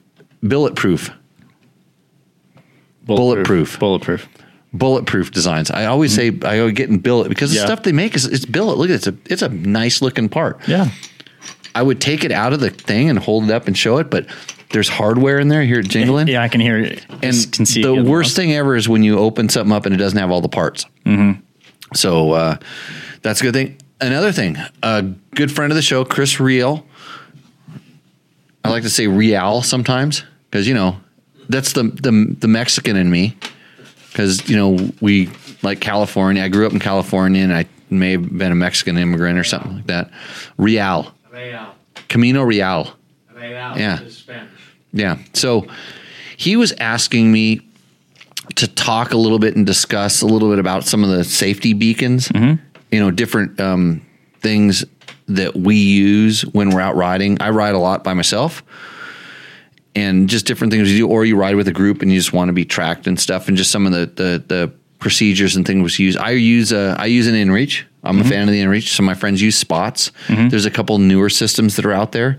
These are satellite connected. Did you get the Yeah. Oh, we're gonna update it here. Okay, update it. Yeah, these are satellite connected devices that track you, essentially, and allow some form of two-way communication depending on which device it is and how it works. and it's kind of doesn't matter which device you're using. You know, if you're connected and you can get a signal out and stuff, okay, that's good. I think some are better than others. This one uses a satellite network I'm a little more confident in than the one that the Spot uses. Mm-hmm. And the different plan, the rate plan for this one works better for me. So like, I feel safe when I have this with me as much as I can. So what this is for me is now you know where the body's at when something goes wrong. Right. Okay, this is how I treat this. Just because I have this does not mean I can do anything extra unsafe or whatever. Mm-hmm. I'm not going to go ride a bike that I don't feel confident and it's going to get me back. Mm-hmm. Although sometimes I do. I did it last week. I rode a bike that had a ticky. Oh. We talked about the ticky. Oh, no. Yeah. We talked about it on the show, right? Did we talk about ticky? Yeah. Talked about ticky. But I had this with me and I knew I had a good network of friends that if ticky started did what you did. Yeah. I'm getting flashbacks right now. Help would be like 120 meters away. Mm-hmm. Like it was for you. If you would have just shut that damn bike down, I would actually, you know what would have been better if, this is the best part about that. If you would have shut it down, said this thing's really ticky, I probably would have rode it and blown it up. Mm-hmm. Yeah. Because we at that point we couldn't figure out where ticky. Kind of sounds like the turbo problem you're having over there, Maddox. But you sent it. You blew it up. Yeah. Good on you. So Maddox is your call screener if you ever call into our Seat Concepts hot seat hotline. But anyways, back to the InReach. So forget what the device is.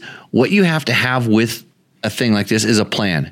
Number one, it doesn't work if nobody's following you. So if you're like me and you have no friends and nobody cares and watches it, mm-hmm. you can die out in the desert. And then when they finally come, at least it's ticking and then you can come get the body. But you ideally, when you go out and ride alone, you should have somebody that's kind of watching you. Luckily, most people that have friends, they have their friends are stuck at their desk job when your kind of cool job is to go ride motorcycles all the time. Mm-hmm. And they always like, oh, I wonder what Jimmy's doing. And so they have this, they have my share page up and they have the screen and every once they'll check, where's Jimmy at? Oh, look, he's moving, you know, and as long as Jimmy's moving, it's all good. But if it stops moving, we have a rule. It's a 20-minute rule.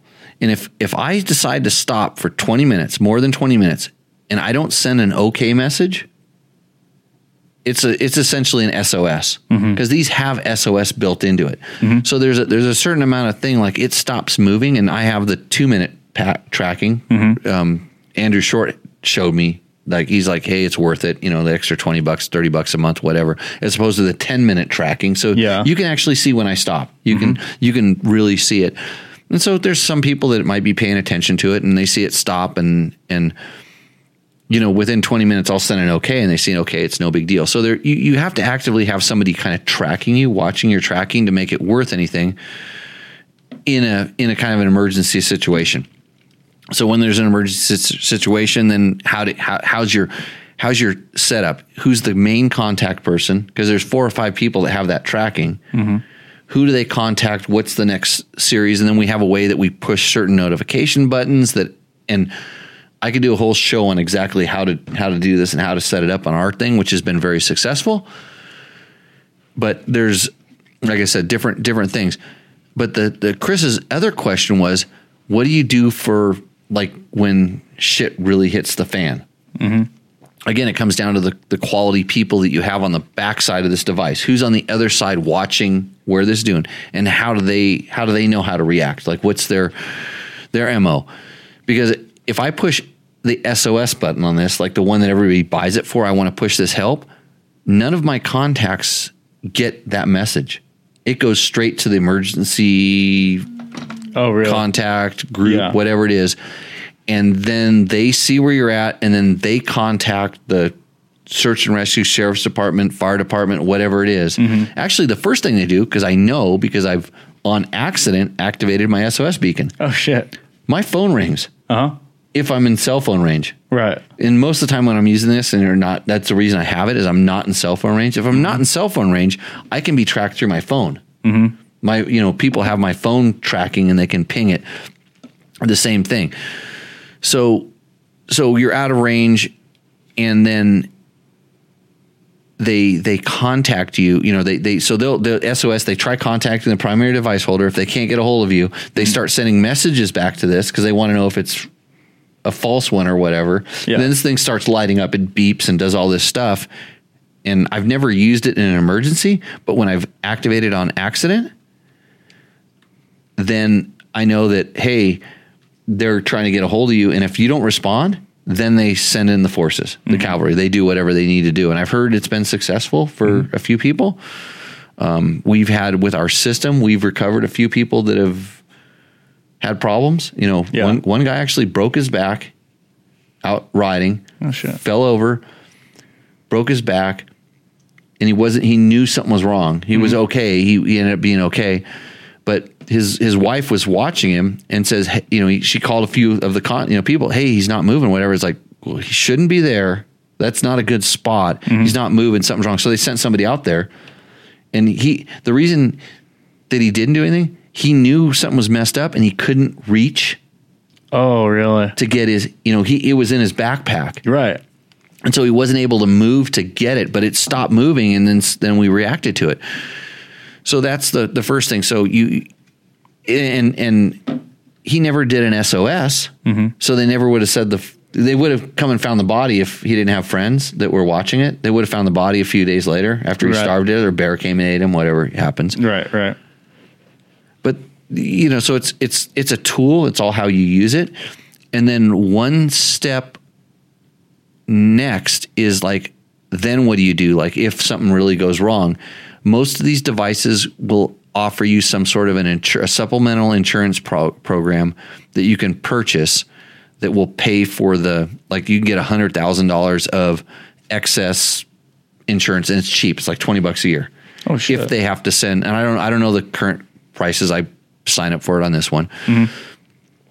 But they pay for, the search and rescue or whatever has to come in. And it depends on the county and the state you're in and where you're at. Like sometimes that's county provided or city provided or state provided. In some states, there's nothing. You're going to pay for the helicopter they fly in to come and get you. So the extra insurance kind of helps with that. And then above and beyond that, do you have some sort of a medical reparation? If you have to be transported, do you have a policy that allows you to get transported back to a hospital, or are they just going to let you sit in the operating room with your, they'll cut your legs off and just go, okay, well, we're done with you. You can walk home now. Yeah. So Bob's raising his hand. What do you think of the Garmin system?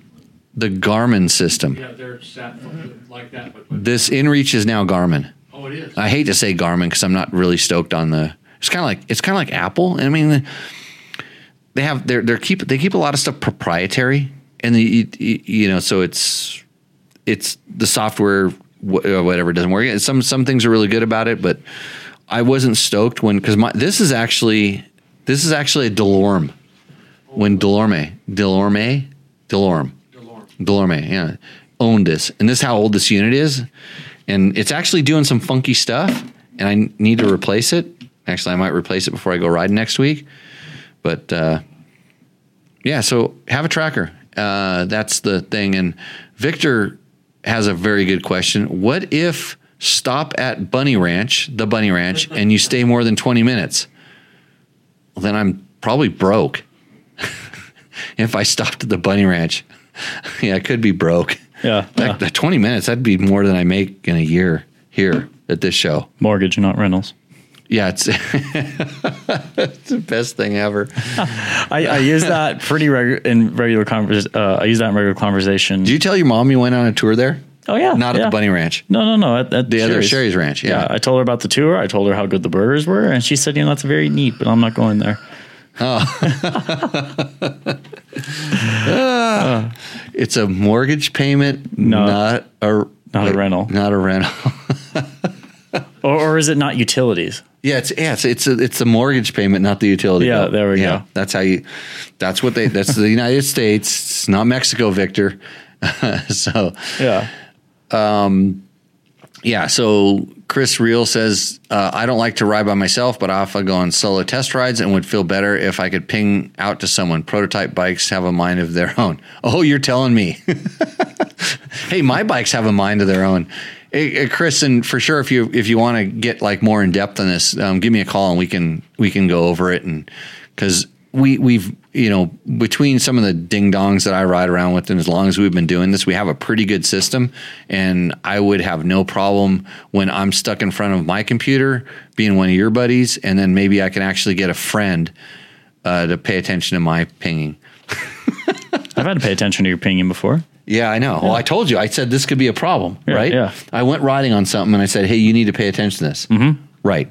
Yeah, there's a certain area and back. There's certain times that we know that, like, this is like, you have to pay attention in case something goes wrong. And it wasn't like go wrong like I could crash. That could always happen. But like mechanically, we thought there could be an issue, and I had a backup network, which is it's prior proper preparation prevents piss poor performance. That's 7 P's. Mm-hmm. My good friend, ex-factory mechanic Dave Chase, God bless his soul, he got COVID before there was COVID. Before there was COVID, like he got some kind of crazy thing that caught him off guard. What was it? N1H1. N1H1. Yeah. If we would have just had better social media at that time, we could have made the same shitstorm out of that, I think. I don't like to talk about political stuff, but how's the monkeypox going, Matt? So, they're getting vaccines out. Right. Okay. So do we have Rooster Endos? Yeah, we do have Rooster Endos. Okay. It's brought to you tonight by Takamoto. And tonight, this is for Mark Daniels. Go ahead and hit my camera. Go straight up on mine there. Mark, this is tonight's special thing. This is Loma Azul. This is currently my favorite price versus taste versus everything. Thank you to move it out of the way of my face. I got to figure out which way the cameras work. This other side is like pretty trippy. Mm-hmm. So this is Loma Azul. I'm trying to get out of the lights. Chris Parker turned me onto this from Rottweiler. Really? Yeah. He surprisingly, where's the which one? Oh, I'm at that one. Yeah. Got it. This whole show is run by one iPhone. Pretty much. That's all you need to be on the internet these days. So this is the best bang for the buck, high quality tequila. I recommend it. You need to talk to them about sponsorship. Okay. I have a beer company that potentially we could work on. Really? Yeah. Got an inside line the other day. Oh shit. Yeah. I'd be interested. Yeah. Let's get her going. Cause, that'd be cool. Sounds good. Okay. So this is the segment brought to you by Takamoto.co, Takamoto.co, not com, CO. Mm-hmm.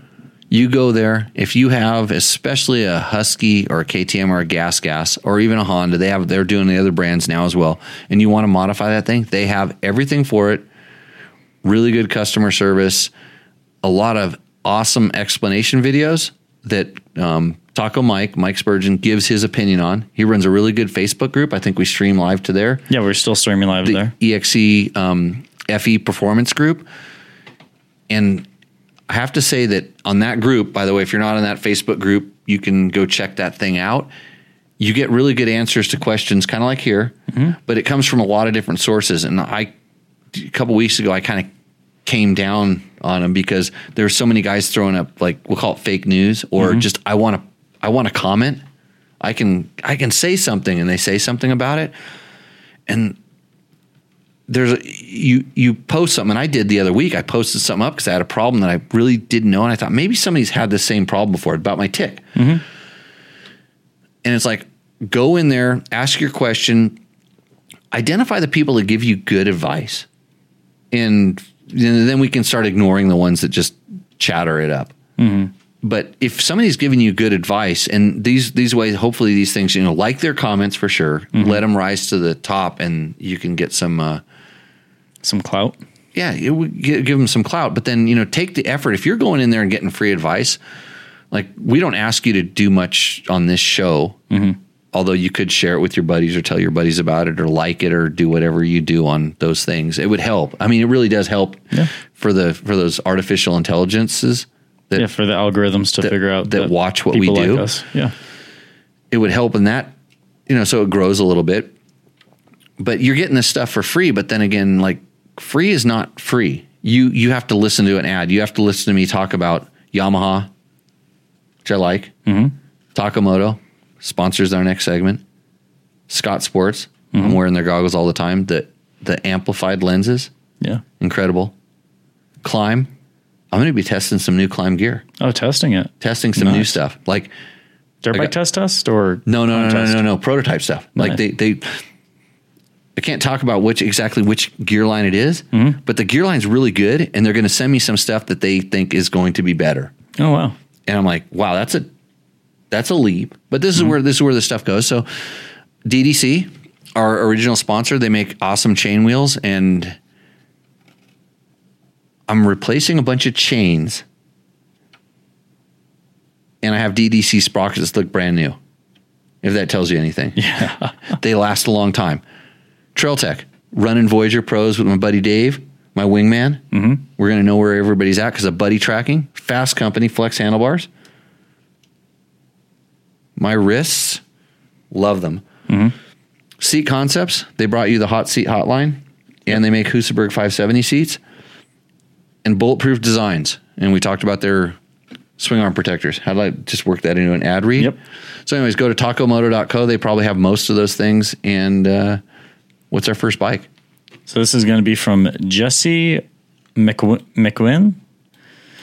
It is a 2014 KTM 500 EXC. It just says FMF. Recluse factory suspension Voyager with a trail jammer, GPR triple and stabilizer. I'm reading this as it's written. Get on the way. Baja Designs, rear handbrake, tubeless, ASV levers, seat concepts, a Cherbys Hangarda. Hangarda. That's Italiana. Yeah. Italiana. Boysen water pump, thermo and smog delete, a Cherbys tank, Golan TM90 fuel fitting. Is he from Arizona? It does kind of look like Arizona there. It looks like Arizona. So, Jesse? Jesse McQuinn. Jesse McQuinn. Okay, so first of all, we're going to really kind of get down to the nitty gritty here. Mm-hmm. You heard about backlighting for photography? I think I've heard it mentioned a couple times on the show. Right. So, that photo, the sun should be to your back when you're shooting a photo. Just kind of, if you don't have any skills, just sun to the back. And if you're going to do it this way, fill flash, bro. Mm-hmm. Best trick that Carl Kramer ever taught me. Fill flash. So does he have a GoPro on his throttle? Yes, he does. And it's pointing back at him, looking at the lens there. I think that's is that one of those 360s? Oh, could be a GoPro 360. That lens looks. That would be a horrible view, and it could make me sick if I watched the video he shot. But Rick Levon, he has a disc guard. That to me looks like a plastic disc guard. I'm okay with that because it doesn't upset the handling or the geometry of the motorcycle that my pretty P-Pod. Princess and the P. Yeah, right. That feels all this stuff. He does have a rear metal one. He has a really nice lightweight one in the rear. And I was so taken back by the photo, I didn't hardly listen to the list, but he's got a lot. Bike looks really familiar. I got a couple of those. Right. It does look I like wonder if it has an exhaust leak like Todd Kelly's does. Maybe. Yeah, we should ask him about the exhaust leak. It looks like he has a progressively round spring. Sprung.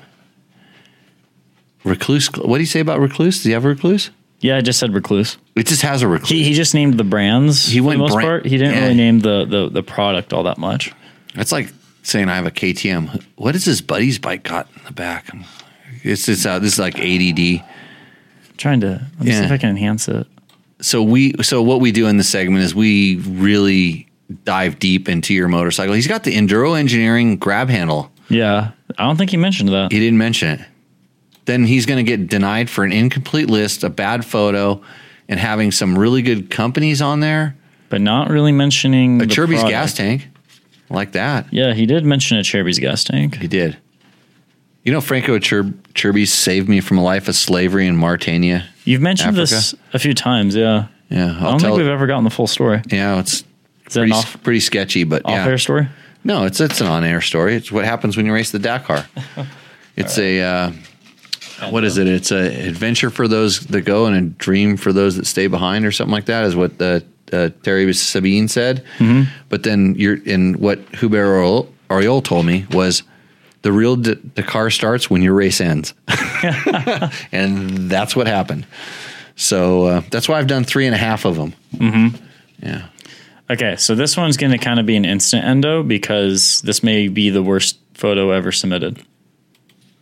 Like last time was all roosts, right? Yeah, this time's not looking too hot. Holy shit. I need to get some Scott goggles on here with some amplified lenses to see this thing. Yeah, so Eric R. Booth, 2020 500 EXCF. So if you're watching this on the video platforms, mm-hmm. you are seeing, well, it's a bike that's parked on a creek crossing from what I can see. I can't tell what kind of bike it is other than it looks like it's a little bit orange, mm-hmm. but the green from the forest blends into the orange, and it looks like the picture was taken underwater, but it's not. That's how blurry this photo is. Right. I don't even know what it's focused on except for that rock that's about 4 feet behind the rear tire. I see the focus point. Mm-hmm. So a lot of effort went into the photography here. Yeah. Can I just guess what's on this bike? You can guess if you want. Hold on a second. I was actually going to try to take a bottle of water mm-hmm. and like gurgle while I said what it was, but I don't have that sound effect readily available. Mm-hmm. Go ahead. Okay, 2020 500 EXCF. He followed the. Did he say KTM? He didn't say KTM. Yeah. He did. It says KTM handguards. But so it's like you just expect that I'm an expert enough to know that the EXC 500 mm-hmm. is not only the best dual sport bike, as asked in our first question tonight, mm-hmm. but it's a KTM. Okay, it's assuming a lot here. Okay, get end cap. Get, comma, end cap, okay, comma, Recluse Radius CX. I didn't know get made end caps, but yeah. What's a get, comma, Tidy Tail, Taco 360 fork wrap blinkers, a Cherubies 3.1, Enduro Engineering radiator guards and shark fin, a Cherubies skid plate and frame guards, KTM handguard wraps, Scott stabilizer on BRP crush mount. That's really good setup, by the way. ODI grips, Seat Concepts, Comfort Low, Shinko 505, Shinko front fatty, bulletproof fork lug guards. Hey, we already got the top. Our top fans are throwing thumbs downs at this thing already because they're seeing this. It's the photo. Like it actually sounds like he has a pretty well set up bike. Hey, and I'll tell you what, if you would have focused this, I would be fiending to go ride there. But right now I'm imagining that I'm like Mojave Bob and I can't see. And this is what my whole life looks like. It's just a blurry mess. And I'd have to wear glasses. And my wife says, Jimmy, you should wear glasses because she knows something about me. And I'm like, I want to see life and the vivid thing unobstructed through lenses. Beer goggles. This bike is full beer goggles right now. Does anybody agree with me there? Yeah. So, okay. Or is Mark Daniels giving me thumbs down based on my tequila choice? That's a hard thing to tell on this. Kind of. But I'm just going to go ahead and kind of. I agree with you 100%. That's an endo. You know, if it's a better picture, this thing actually kind of rips. So what did we do today? Like, Matt, just talk about our day today. You kind of came in here and you were pretty proud of your video editing, and I never said I was proud of it. Oh, you weren't? No, I was actually just like kind of ready to hear what you had for me. I wasn't expecting A pluses on it. Okay, so we have to take it back 2 steps, and the cameraman kind of sucked a little bit. Mm-hmm. He didn't give you there wasn't the camera wasn't as stable as it should have been, and there's a lot of things. The photo models. Like, I fired those guys, but the photo models were kind of substandard. Mm-hmm. But then you kind of took a beat down when we were like talking about the edits. Yeah. It's just feedback. I'm learning. Right. It wasn't as bad as that photo. Yeah, endo. Where did we get all these from? Those were on. This is from the EXCFE group. You guys need to kick it up. So actually, here's the funny thing about this. Last time they were all roosts. Yeah, they were all good roosts. bikes. Are we going to go? Just you've looked at these. I haven't. We looked at have these before. These next two are probably roosts, Okay. but our last bike is definitely an endo. Yeah. So I think that just kind of shows like sometimes that people I'm going to get a free $100. $100 gift certificate from We forgot to Takamoto. mention that. Yeah. If you win. Mark says his photo is what sucked my eyes and are not blurred even with said tequila on board. But was my tequila good, Mark? That's tequila's spot on. I see the chat above. Next bike. Dustin Ewing. Dude, I'm liking the graphics straight away. Yeah, this thing looks pretty sweet. 2019 500 EXCF. So remember a couple weeks ago I talked about Andrew Short's graphics? They were just like a kind of this weird, ambiguous design. They look like this. It was not. This is totally different. This is like if you were an artist and you were taking drugs. He took a different drug than Andrew took. I don't know how to explain that any better than that. But these graphics are just it's like a, I don't even want to call it tile. What would that be like called? shards of glass? Shards of glass. That's perfect. Yeah. So it's like shards of glass going lots of different directions on a very orange, black and gray background. If you're wondering what we are staring at, if you're listening to this, and it's pretty sweet looking. Hey, thanks to the guys at Inside Line Moto. They are always listening to us while they're working on bikes and doing it the right way. That's awesome. Yeah. So okay. Right, so get ECU with Taco Maps, Dirt Tricks sprocket, Creft suspension, 3.1 gallon tank, smog delete, bulletproof radiator guards, FMF exhaust. Well, he's got it with the What you talk about? Hand guards, the pillow grips that I can see. Does not talk about the hand guards. Does not talk about the pillow grips. I had high hopes. I'm looking around at where the photo is taken. It's like, look at that DG on the ground. If it rained there, where he took that photo, do you know how good that dirt would be? Really good, because in Reno, where we were downhill mountain biking, it was like that. Is that stuff? Yeah, and it was so good. He could have done one step. He could have just watered the dirt around his photo right now, and I wouldn't even look at his bike. I'd be going, look at that dirt. Yeah. Okay. It's what does he say? What tires he has? Are they golden? No, he doesn't mention the tires. Oh, he doesn't mention the Tidy Tail. The Tidy Tail. He's got the Tidy Tail. By the way, you can get those at Takamoto. We're zooming in on the photo, taking a little closer look at this. It's definitely a I'm going to tell you another. Oh, he's got the bulletproof designs. Oh boy, he's got bulletproof designs at both ends. See, I'm trying. No. I'm trying to help myself here. I'm trying not to go there every time. Yeah. Maybe that's why the angle. That's a good angle for disguising that, as opposed to putting a happy face on it. Go to the back of the swing arm. Look down. Look at the. He's got the swing arm protector. Oh, he does. The part that I talked about. The good thing, because that's where you hit rocks. Because if you're a good rider, your front wheel will not hit the rocks because it's always in a wheelie. It's always up in the air. That will hit things because the rear. It is a golden tire. How did I know that? Tread patterns. It's just like it does say golden tire right there. It's ESP or something like that. What's ESP? Extrasensual perception or something like that. Existential perception. Extrasensory perception. So, oh boy! Until you brought that up, Matt, I was so roost. I was there with the exception the fact that he did not talk about the hand guards, nor did he talk about the Tidy Tail. And then I saw that. This thing. Endo. It's an Endo. It was close. It was so close. It was right there until... If it would have had a Trail Tech kickstand on there, I might have overlooked some of the other stuff. For me... Because that would be like eye candy, that kickstand with the little cutouts in it. Well, for me, my problem is... I like his graphics. The graphics are nice. It's because he has the front fender, because he has this, and he didn't mention the Tidy Tail. And this, what we're talking about, is a front... A Bulletproof Designs, one of our sponsors, disc guard. There we go. Metal disc guard. Metal. It's aluminum disc guard. It's a billet Bulletproof Designs metal disc guard, and it's a plated bike too, which is what Rusty kind of pointed out. Right, it's plated, but it doesn't mention the If you cover teddy the tail. disc guard with decals like the rest of the bike is. Yeah, if you put camouflage shards of glass disc guard stickers, that's a thing for somebody to do. So yeah, but that one doesn't. Endo's more on a technicality. It is a technical endo. Yeah. So okay, you thought we were going straight to the Roost department. I thought we were until I saw that. Okay. All right. Hey, we got a good photo. Great photo. This is like, as far as photos go, this one wins in the photo department.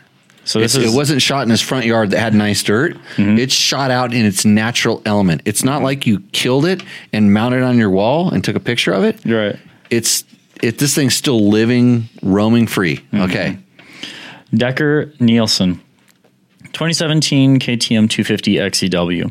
Comes with flex bars, full wrap handguards, a Cherubies headlight, an oversized tank, front and rear tuggers, radiator guards, Lex expansion chamber with an FMF silencer, Moose front and rear, Enduro Engineering skid plate, a used rear disc guard, an Electron car because one day where I live, I'm going to read this as written. In one day where I live, we can go from 3,500 to 10,000 feet, and not least is the fact that there's no extra weight added to the front. I always say in order first to do the feather, the headgear is removed. Mm-hmm. Do you know where that saying comes from? It sounds like from a headdress, yeah? Well, it's my drinking club with a running problem. In order first to the feather, the headgear is removed. That means you take your hat off before you have your drink, in respect to the drink. Right.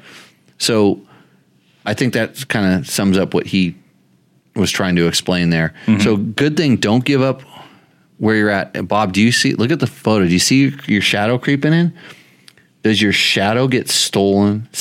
I'm trying to stole. I know, but like lean in a little bit. Come on, come a little closer. Come on, a little closer. Just a little closer. Just watch the corner of that frame. Come on, Bob, do it. That's why I moved out. Yeah, you actually hit the light and you actually made a shadow in your shirt. So if you want to geek out on this thing, you saw Mojave Bob's Hawaiian shirt enter the photo, and what you need to do is comment about how many souls he just lost by doing that. 11? Oh, I have none left. None left. Well, that's why you got to be careful. It's hard to watch this show live in person, right, Maddox? Sometimes. But it's almost worth the free dirt bikes you're going to ride this week. KTM free ride electric bike? I don't know if he's going to be riding them this week. Oh, next week? Probably more like next week. Okay. So back to this bike. What was the bike again? 2017 KTM 250 XCW. So the funny thing is, I looked at this and I said, "This looks like a brand new. It looks like a 23 to me. It looks like a 22 or 23 because they haven't changed that much. Like from the look, the angle, the photo. It's kind of like, you know how you can take a picture." Like girls do this all the time. They take a picture at a certain angle. It makes it look better than it is. Yes. That happens on your, what do you swipe? Which side? Which Tinder, Bumble, all those. Yeah. Those photos always look a lot better than what you encounter in the real world. Mm-hmm. But the good thing is that you're just looking for a good dirt bike to ride. Mm-hmm. This thing's pretty solid. The carburetor was what kind of triggered me. Like all of a sudden, because I'm full fuel injection guy. This has a carburetor, but my question is, why 250 and not 300? And it's just to him personally. I'd really like to know, was it because you did not get a 300 or did you want a 250? Because there's certain characteristics of each of those bikes that are substantial that make a difference. And I always like to ask somebody, like, I was almost looking for a 250 TPI bike, but they're hard to find because they brought so few over. Mm-hmm. And there's, like I said, characteristics like the weight, feel, and different things. I would love to ride a 250 and 300 back to back, like I got to do in the very first intro and like the 19. I'd like to do it with the new ones because they keep making the bikes feel lighter, by the way they tune the chassis, and it'd be interesting to see. But overall, I think his bike is super solid. This is the first one. His photo's good. He listed his stuff. He did all the things. Mm-hmm. This thing roosts. Yeah, this is by far the best one of the night so far. Yeah, I am. I'm trying to look through the spokes right now and see if he's got a discard on it. No discard through the spokes. Because the funny thing is, if you look closely, his helmet is on the ground. Yeah, all for the ants to get. And if Logan were here, we would talk about this. Mm-hmm. Because Logan liked to set his helmet on the ground. And then ants are really liking helmets on the ground. Mm-hmm. I like to hang it on my foot peg. Okay. So if you've watched this entire stupid show and you've got nothing out of it, let me give you a couple pointers. You can take your chin guard of your helmet and hang it on your foot peg. Not the foot peg on the downhill side, like the kickstand side, on the opposite side of the motorcycle. Mm-hmm. Hang your helmet on the foot peg there and it doesn't hang on the ground. Sometimes you can slide it over the handguard or on the handlebar. If you don't have a wraparound handguard, you can hang your helmet there. Mm-hmm. Or if you have a mirror, by the way, use a double take mirror because I use, notice how clean shaven I am tonight? Yeah. I used a double take mirror to get all the tough to get spots. Yeah. With my clippers and hang your helmet on the mirror because Logan busted the mirror off on his motorcycle and that thing became a helmet holder. Yeah. After ants crawled in his helmet on the soon to be released video. Yeah. So it has a Kickstarter. Maybe it was availability and he tried to hide the Kickstarter. No, I can see the Kickstarter. Yeah. They had they had electric start back then for sure. And Robert noticed my hat. If you notice, then it's a good club with a bad name. Yep. Yeah. Fuck You Racing, by the way. Thank you to Jerry and the crew at Fuck You. Where all you need is a sticker and then you're cool. Actually, there was a guy at the gas station today when I was filling up my truck and he was going the other way in a BMW. Mm-hmm. He had a super worn out rear tire. It was kind of a street tire. If he would have had a knobby on that thing, he would have got the Fuck You Nevada sticker. Nice. He didn't ride with me, but he was close and he was in enough presence that we could have. Right. We could have done that. So this thing's Roost, right? Roost, yeah. Okay. That and do you want to just go straight to who's winning tonight? Do we have another one? Or that's it. We have a video submission. We have a video submission. Which one was the bad one? We can. Which all of them were bad. No. He was saving the bad one for last. We can push the video to next week or the week after. Okay, no. Because looking at the time. Yeah, no, this wins. It's just it's straight away. It's like last week was tough, and this week is easy. And this guy, what's his name? Decker Nielsen. Decker was Decker the one? Was Decker the Decker in the chat? Maybe. If he is, that's even better because that's how we decided last week. And you're in the chat, you won. The first guy to respond in the chat. But that's a cool bike. I'm stoked on it. You know, it's really good. No, it's not Husaberg level. I have to figure out where it fits on here. You know the worst thing about this board is pins fell off of it and I stepped on one. Yeah, I saw it. You tried to show me and I couldn't. Yeah, I stepped on a pin. I got it straight in my foot. I kind of roll around my office barefoot. Mm-hmm. Sometimes in my underwear, but we don't want to talk about that. I'm glad I'm not here when that happens. It's okay. You got me snoring today in the massage chair. I did get you snoring. I did go for a little bit of a walk. Dude, I was tired. I got up early this morning. I can tell you were tired. I went out. So we have massage chairs in here. Thanks, Janie, my retired bartender. She dropped off Fabio, which is kind of strange, like having a massage chair named after like a guy who I've delivered motorcycles to his house before. Mm-hmm. I've been to Fabio's house. Really? Yeah. Wow. Should I tell this story? You should tell this story. So there was a time when, like kind of like now, when like KTM 300s are really, really hard to get. And I worked at Cycle World Magazine. This is the world's largest motorcycle magazine. And we wanted to test a KTM 300. Yeah. Well, Fabio was pretty big. He just done the Can't Believe It's Butter. Yeah. Things. He was on the cover of all the love romance novels, whatever he was famous for. I don't know what he was famous for. I didn't even know. Yeah. I kind of didn't really know who he was, to be honest with you. I was just a kid, younger guy. Mm-hmm. And I was the off-road editor at Cycle World Magazine. So my job was to get the motorcycles, test them, write about them, do whatever. So we wanted to do a KTM 300. My boss said we will test a KTM 300. Okay. KTM didn't have any, but they just given one. Like they probably gave the press fleet KTM 300 to Fabio. Oh, wow. Because that would probably do more for them than having like Dirt Bike Magazine, that junky magazine, test it. Yeah. But Cycle World wants it, and like we're way bigger than Dirt Bike. And like, yeah, that's the target demographic. Oh, we've got one.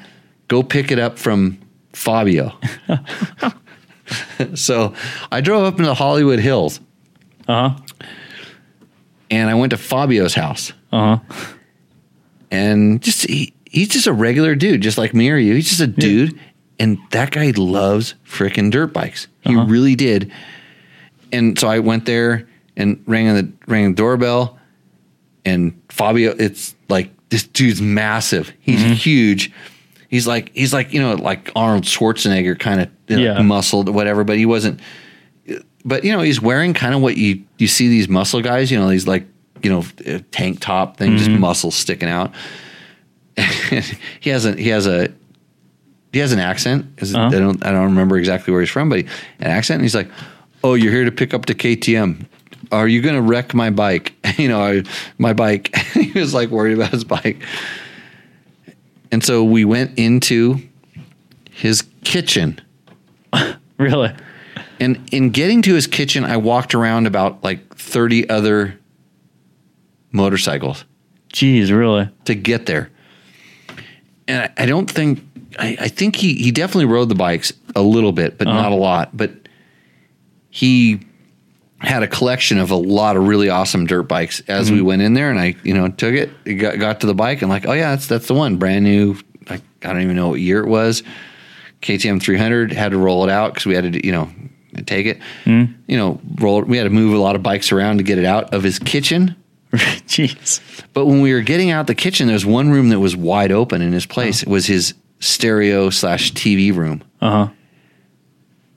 And this is before like big screens. He had a giant big screen. Like it was before there was LED, there's another one. There was the ones that were super heavy, like those ones on the wall. Yeah. That came out of the palms. They're really heavy TVs. I don't know what they're called. Anybody know here? No.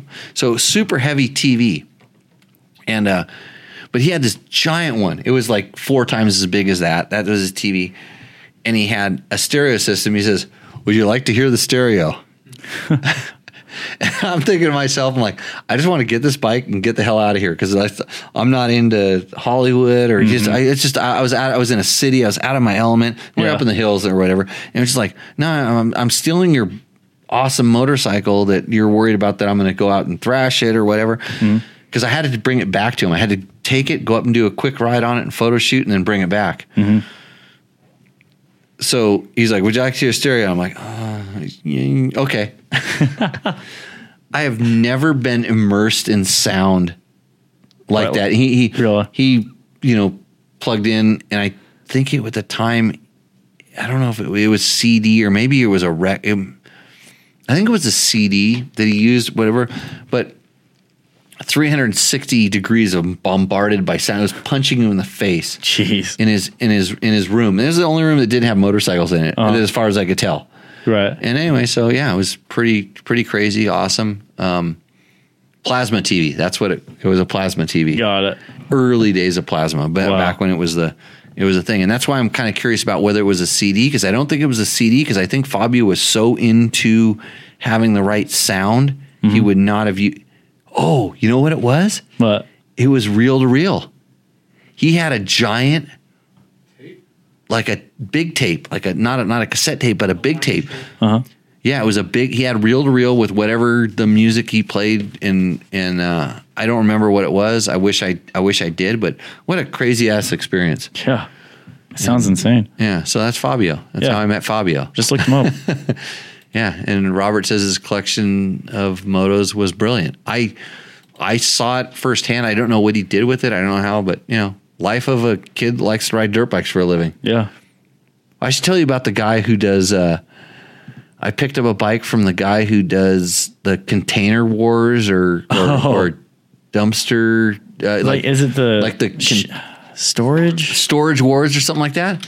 I picked up a street scrambler from that guy, and that was crazy. Yeah, you'll probably, that's a good thing. You can Google it. It wasn't a dirt bike. It was just like, when you're the off-road editor at Cycle World, like, you have a lot of free time. Because my job was to do like 2 pages a month. Best job ever. Internet ruined motorcycle journalism. Back to my theme of tonight's show. So, anyways, tubes. Curly, what are tubes? Plasma tubes. Plasma, and then tubes. So Like Rick got the plasma. Rick Levon got plasma, and the whole room was built around the stereo system. Like he had like Dolby 12 channel or whatever the heck it was. That's what he had. It was essentially a theater, that he built into this house. Wow. And I can't believe it's not butter. Yeah, I should have hung out with Fabio. No, you figure out what's the guy that did Storage Wars? I had just looked up. Yeah, remind me of that guy. I don't see his name up there. He was Barry. That's the guy, Barry. He's a motorcycle. He's a motorcycle nut. Absolutely, he had some crazy motorcycles, and I don't think I can tell those stories on the podcast. Wow, that's so cool. So same thing, Hollywood. Yeah, Decker's in the chat. Decker, you're a winner, by the way. So reach out to Matt, and however Matt at JimmyLewisOffroad.com. Okay, so reach out to Matt and collect your $100 Takamoto gift certificate. Super stoked that you got your photo right. But why the 250? That's the question, Decker. That's the 250. I got an out of that? Yeah, there was an there, and then I missed one from earlier. I'm actually kind of behind on the ums.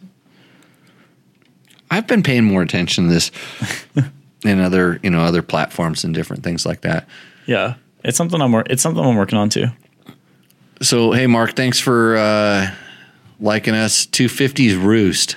Is what Rick says. So I'm just judging that Rick has a 250. I don't have a 250, so 300s are better. I've always liked the 300 with the 250 ignition. Back in the day, that was the trick. You used to kind of get it to get a little more pipey, lively, because I think they always said 300 was an old man's bike, and now that I'm an old man, I don't identify as one. I just want 250 power. So maybe I should get 250 stickers. I don't know. Got to thank our sponsors, Yamaha. Hey, we didn't talk about Yamaha 2-strokes yet. If it would have rained today, it would have been a 125. 125 at the sand track all day long. Experience pure performance and exhilarating power with a full line of Yamaha YZ 2-stroke bikes. You can visit YamahaMotorsports.com today to explore what's new for 2022, which is actually old, and what's new for 2023. The new YZ125, which may last for another 20 years. Was it 15 or no, 17 years? 2005. 2005 to 2022, 17 years. 17 years. You could buy a new 2022 YZ125 and it'll be good for 17 more years, because I have a 2005 and I'm still pretty happy with it. But I'm not happy when I hop on the new one and I realize that there's an all-new engine, revised 6-speed transmission. Don't notice that. New brakes. Don't notice that so much. Suspension settings, a little bit. Improved rider ergonomics. Totally notice that. The styling makes mine look like a old hag. Right. So anyways, that stuff carries over to the YZ250, and if you have a younger guy, YZ65, YZ85, YZ85 LW, bring big bike specs into a smaller package. Visit YamahaMotorsports.com to find your Yamaha YZ and enter the victory zone today. And Mark says, it's raining on the VTR course. Of course, I understand there are changes. Yeah, I saw one of their pits that was currently underwater, which could change in a day out here. It could suck it right up because Is that like right? the rain out in the desert has been spectacular. I mean, I talked to some ranchers when I was out doing some of the stuff I was doing, and they are stoked. I mean, they haven't had this amount of any rain for like 3 years, and it's super cool. I mean, the Husaberg 570 agreed with the amount of rain that came down. And like I roosted to actually, I'm probably going to go over and watch the V2R Vegas to Reno qualifiers. I'm going to ride a Husaberg 570 because I think there's going to be enough traction to handle that motorcycle on the way out there. Breaking out the moto equivalent of good whiskey. Yeah, or tequila or whatever it is. So, hey, everybody, thanks for joining in. Thanks for joining us. Be sure to support Dirt Bike Test, www.dirtbiketest.com. We got some new beginner bike videos going up. You going to be riding beginner bikes here pretty soon, Maddox? Yeah. Are you stoked on motorcycles? Not yet? He's going to be. Getting there. You're getting there.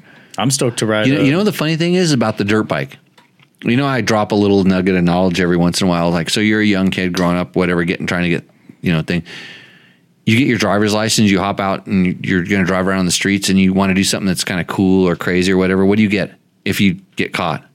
A ticket or a broken vehicle? Yeah. Insurance rates go up, all this stuff. If you get a dirt bike, you can go do the craziest stuff known to man.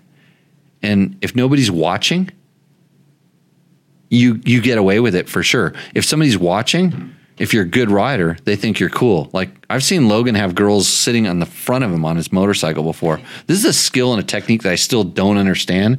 Never been fully described, but we will get to the bottom of this. So dirt bikes are cool. Yep, for sure. Motorcycles are fun. That's what Paul Kraus told me on the start line of one of my very first desert races. I was parked, starting next to him. Then the banner went up and everything. And you're just dead silence. Bomb run, desert bomb run. And dead silence. And Paul Kraus goes, hey, you know what?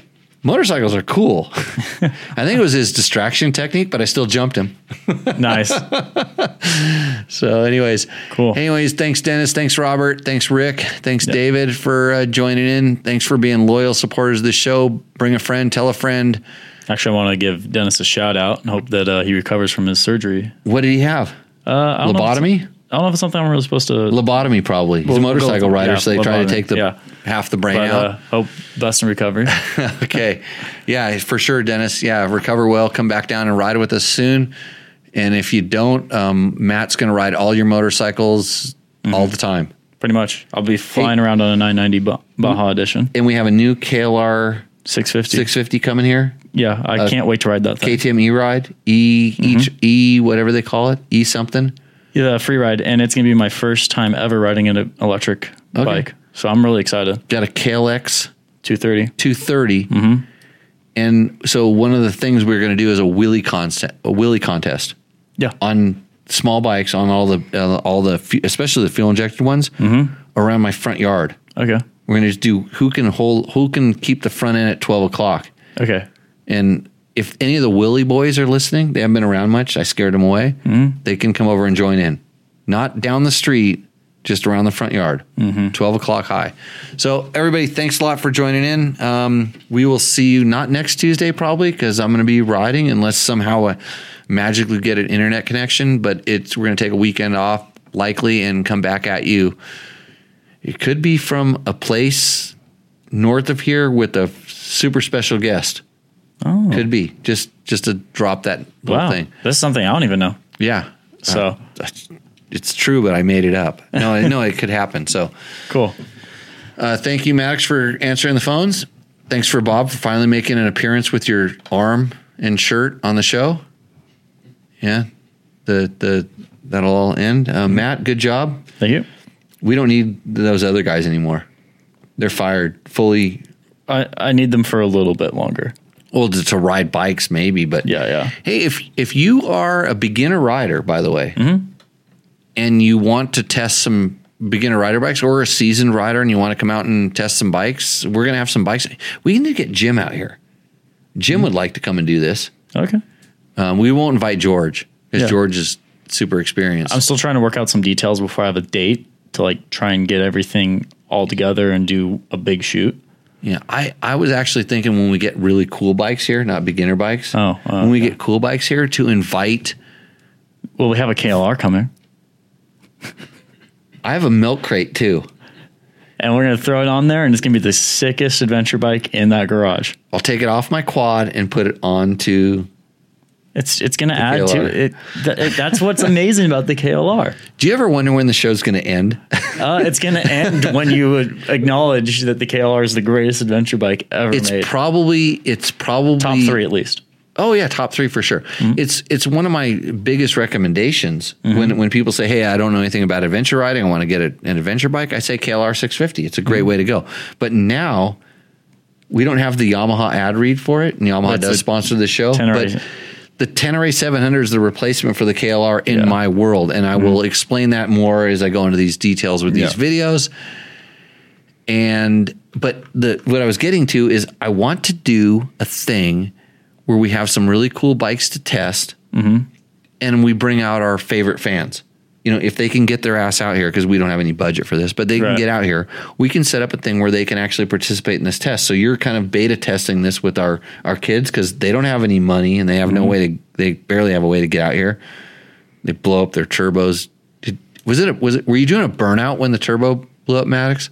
No, I was gassing it though. You were gassing it when it blew up. Okay. So how do I know this? It's called wisdom. Wisdom is like old people have wisdom, and you don't like old people, so wisdom doesn't matter anymore. It's also called experience. He was 16 too at one point. I was, yeah. I had a Nissan pickup truck with no turbos and no power, and I managed to blow transmissions out of it. So, see, our fans are. Yeah, they'll fly in. Yeah, they'll fly in. They'll do it. Yeah, we're going to do something like this. I think it would be a really cool content, and like everybody's opinion is valid, and it's awesome to hear what everybody gets to say about these things. I do it for a living, so I'm a little jaded, but then again, I want to convey good information. So, with that, Matt, we're going to shut this damn show down. Thanks for joining in. Follow us, like us, do all the things that you do to share. And I'm still old, but I'm still riding, so it's all good. There you go. So with that, we're going to see you out in the trail. Cheers. Cheers.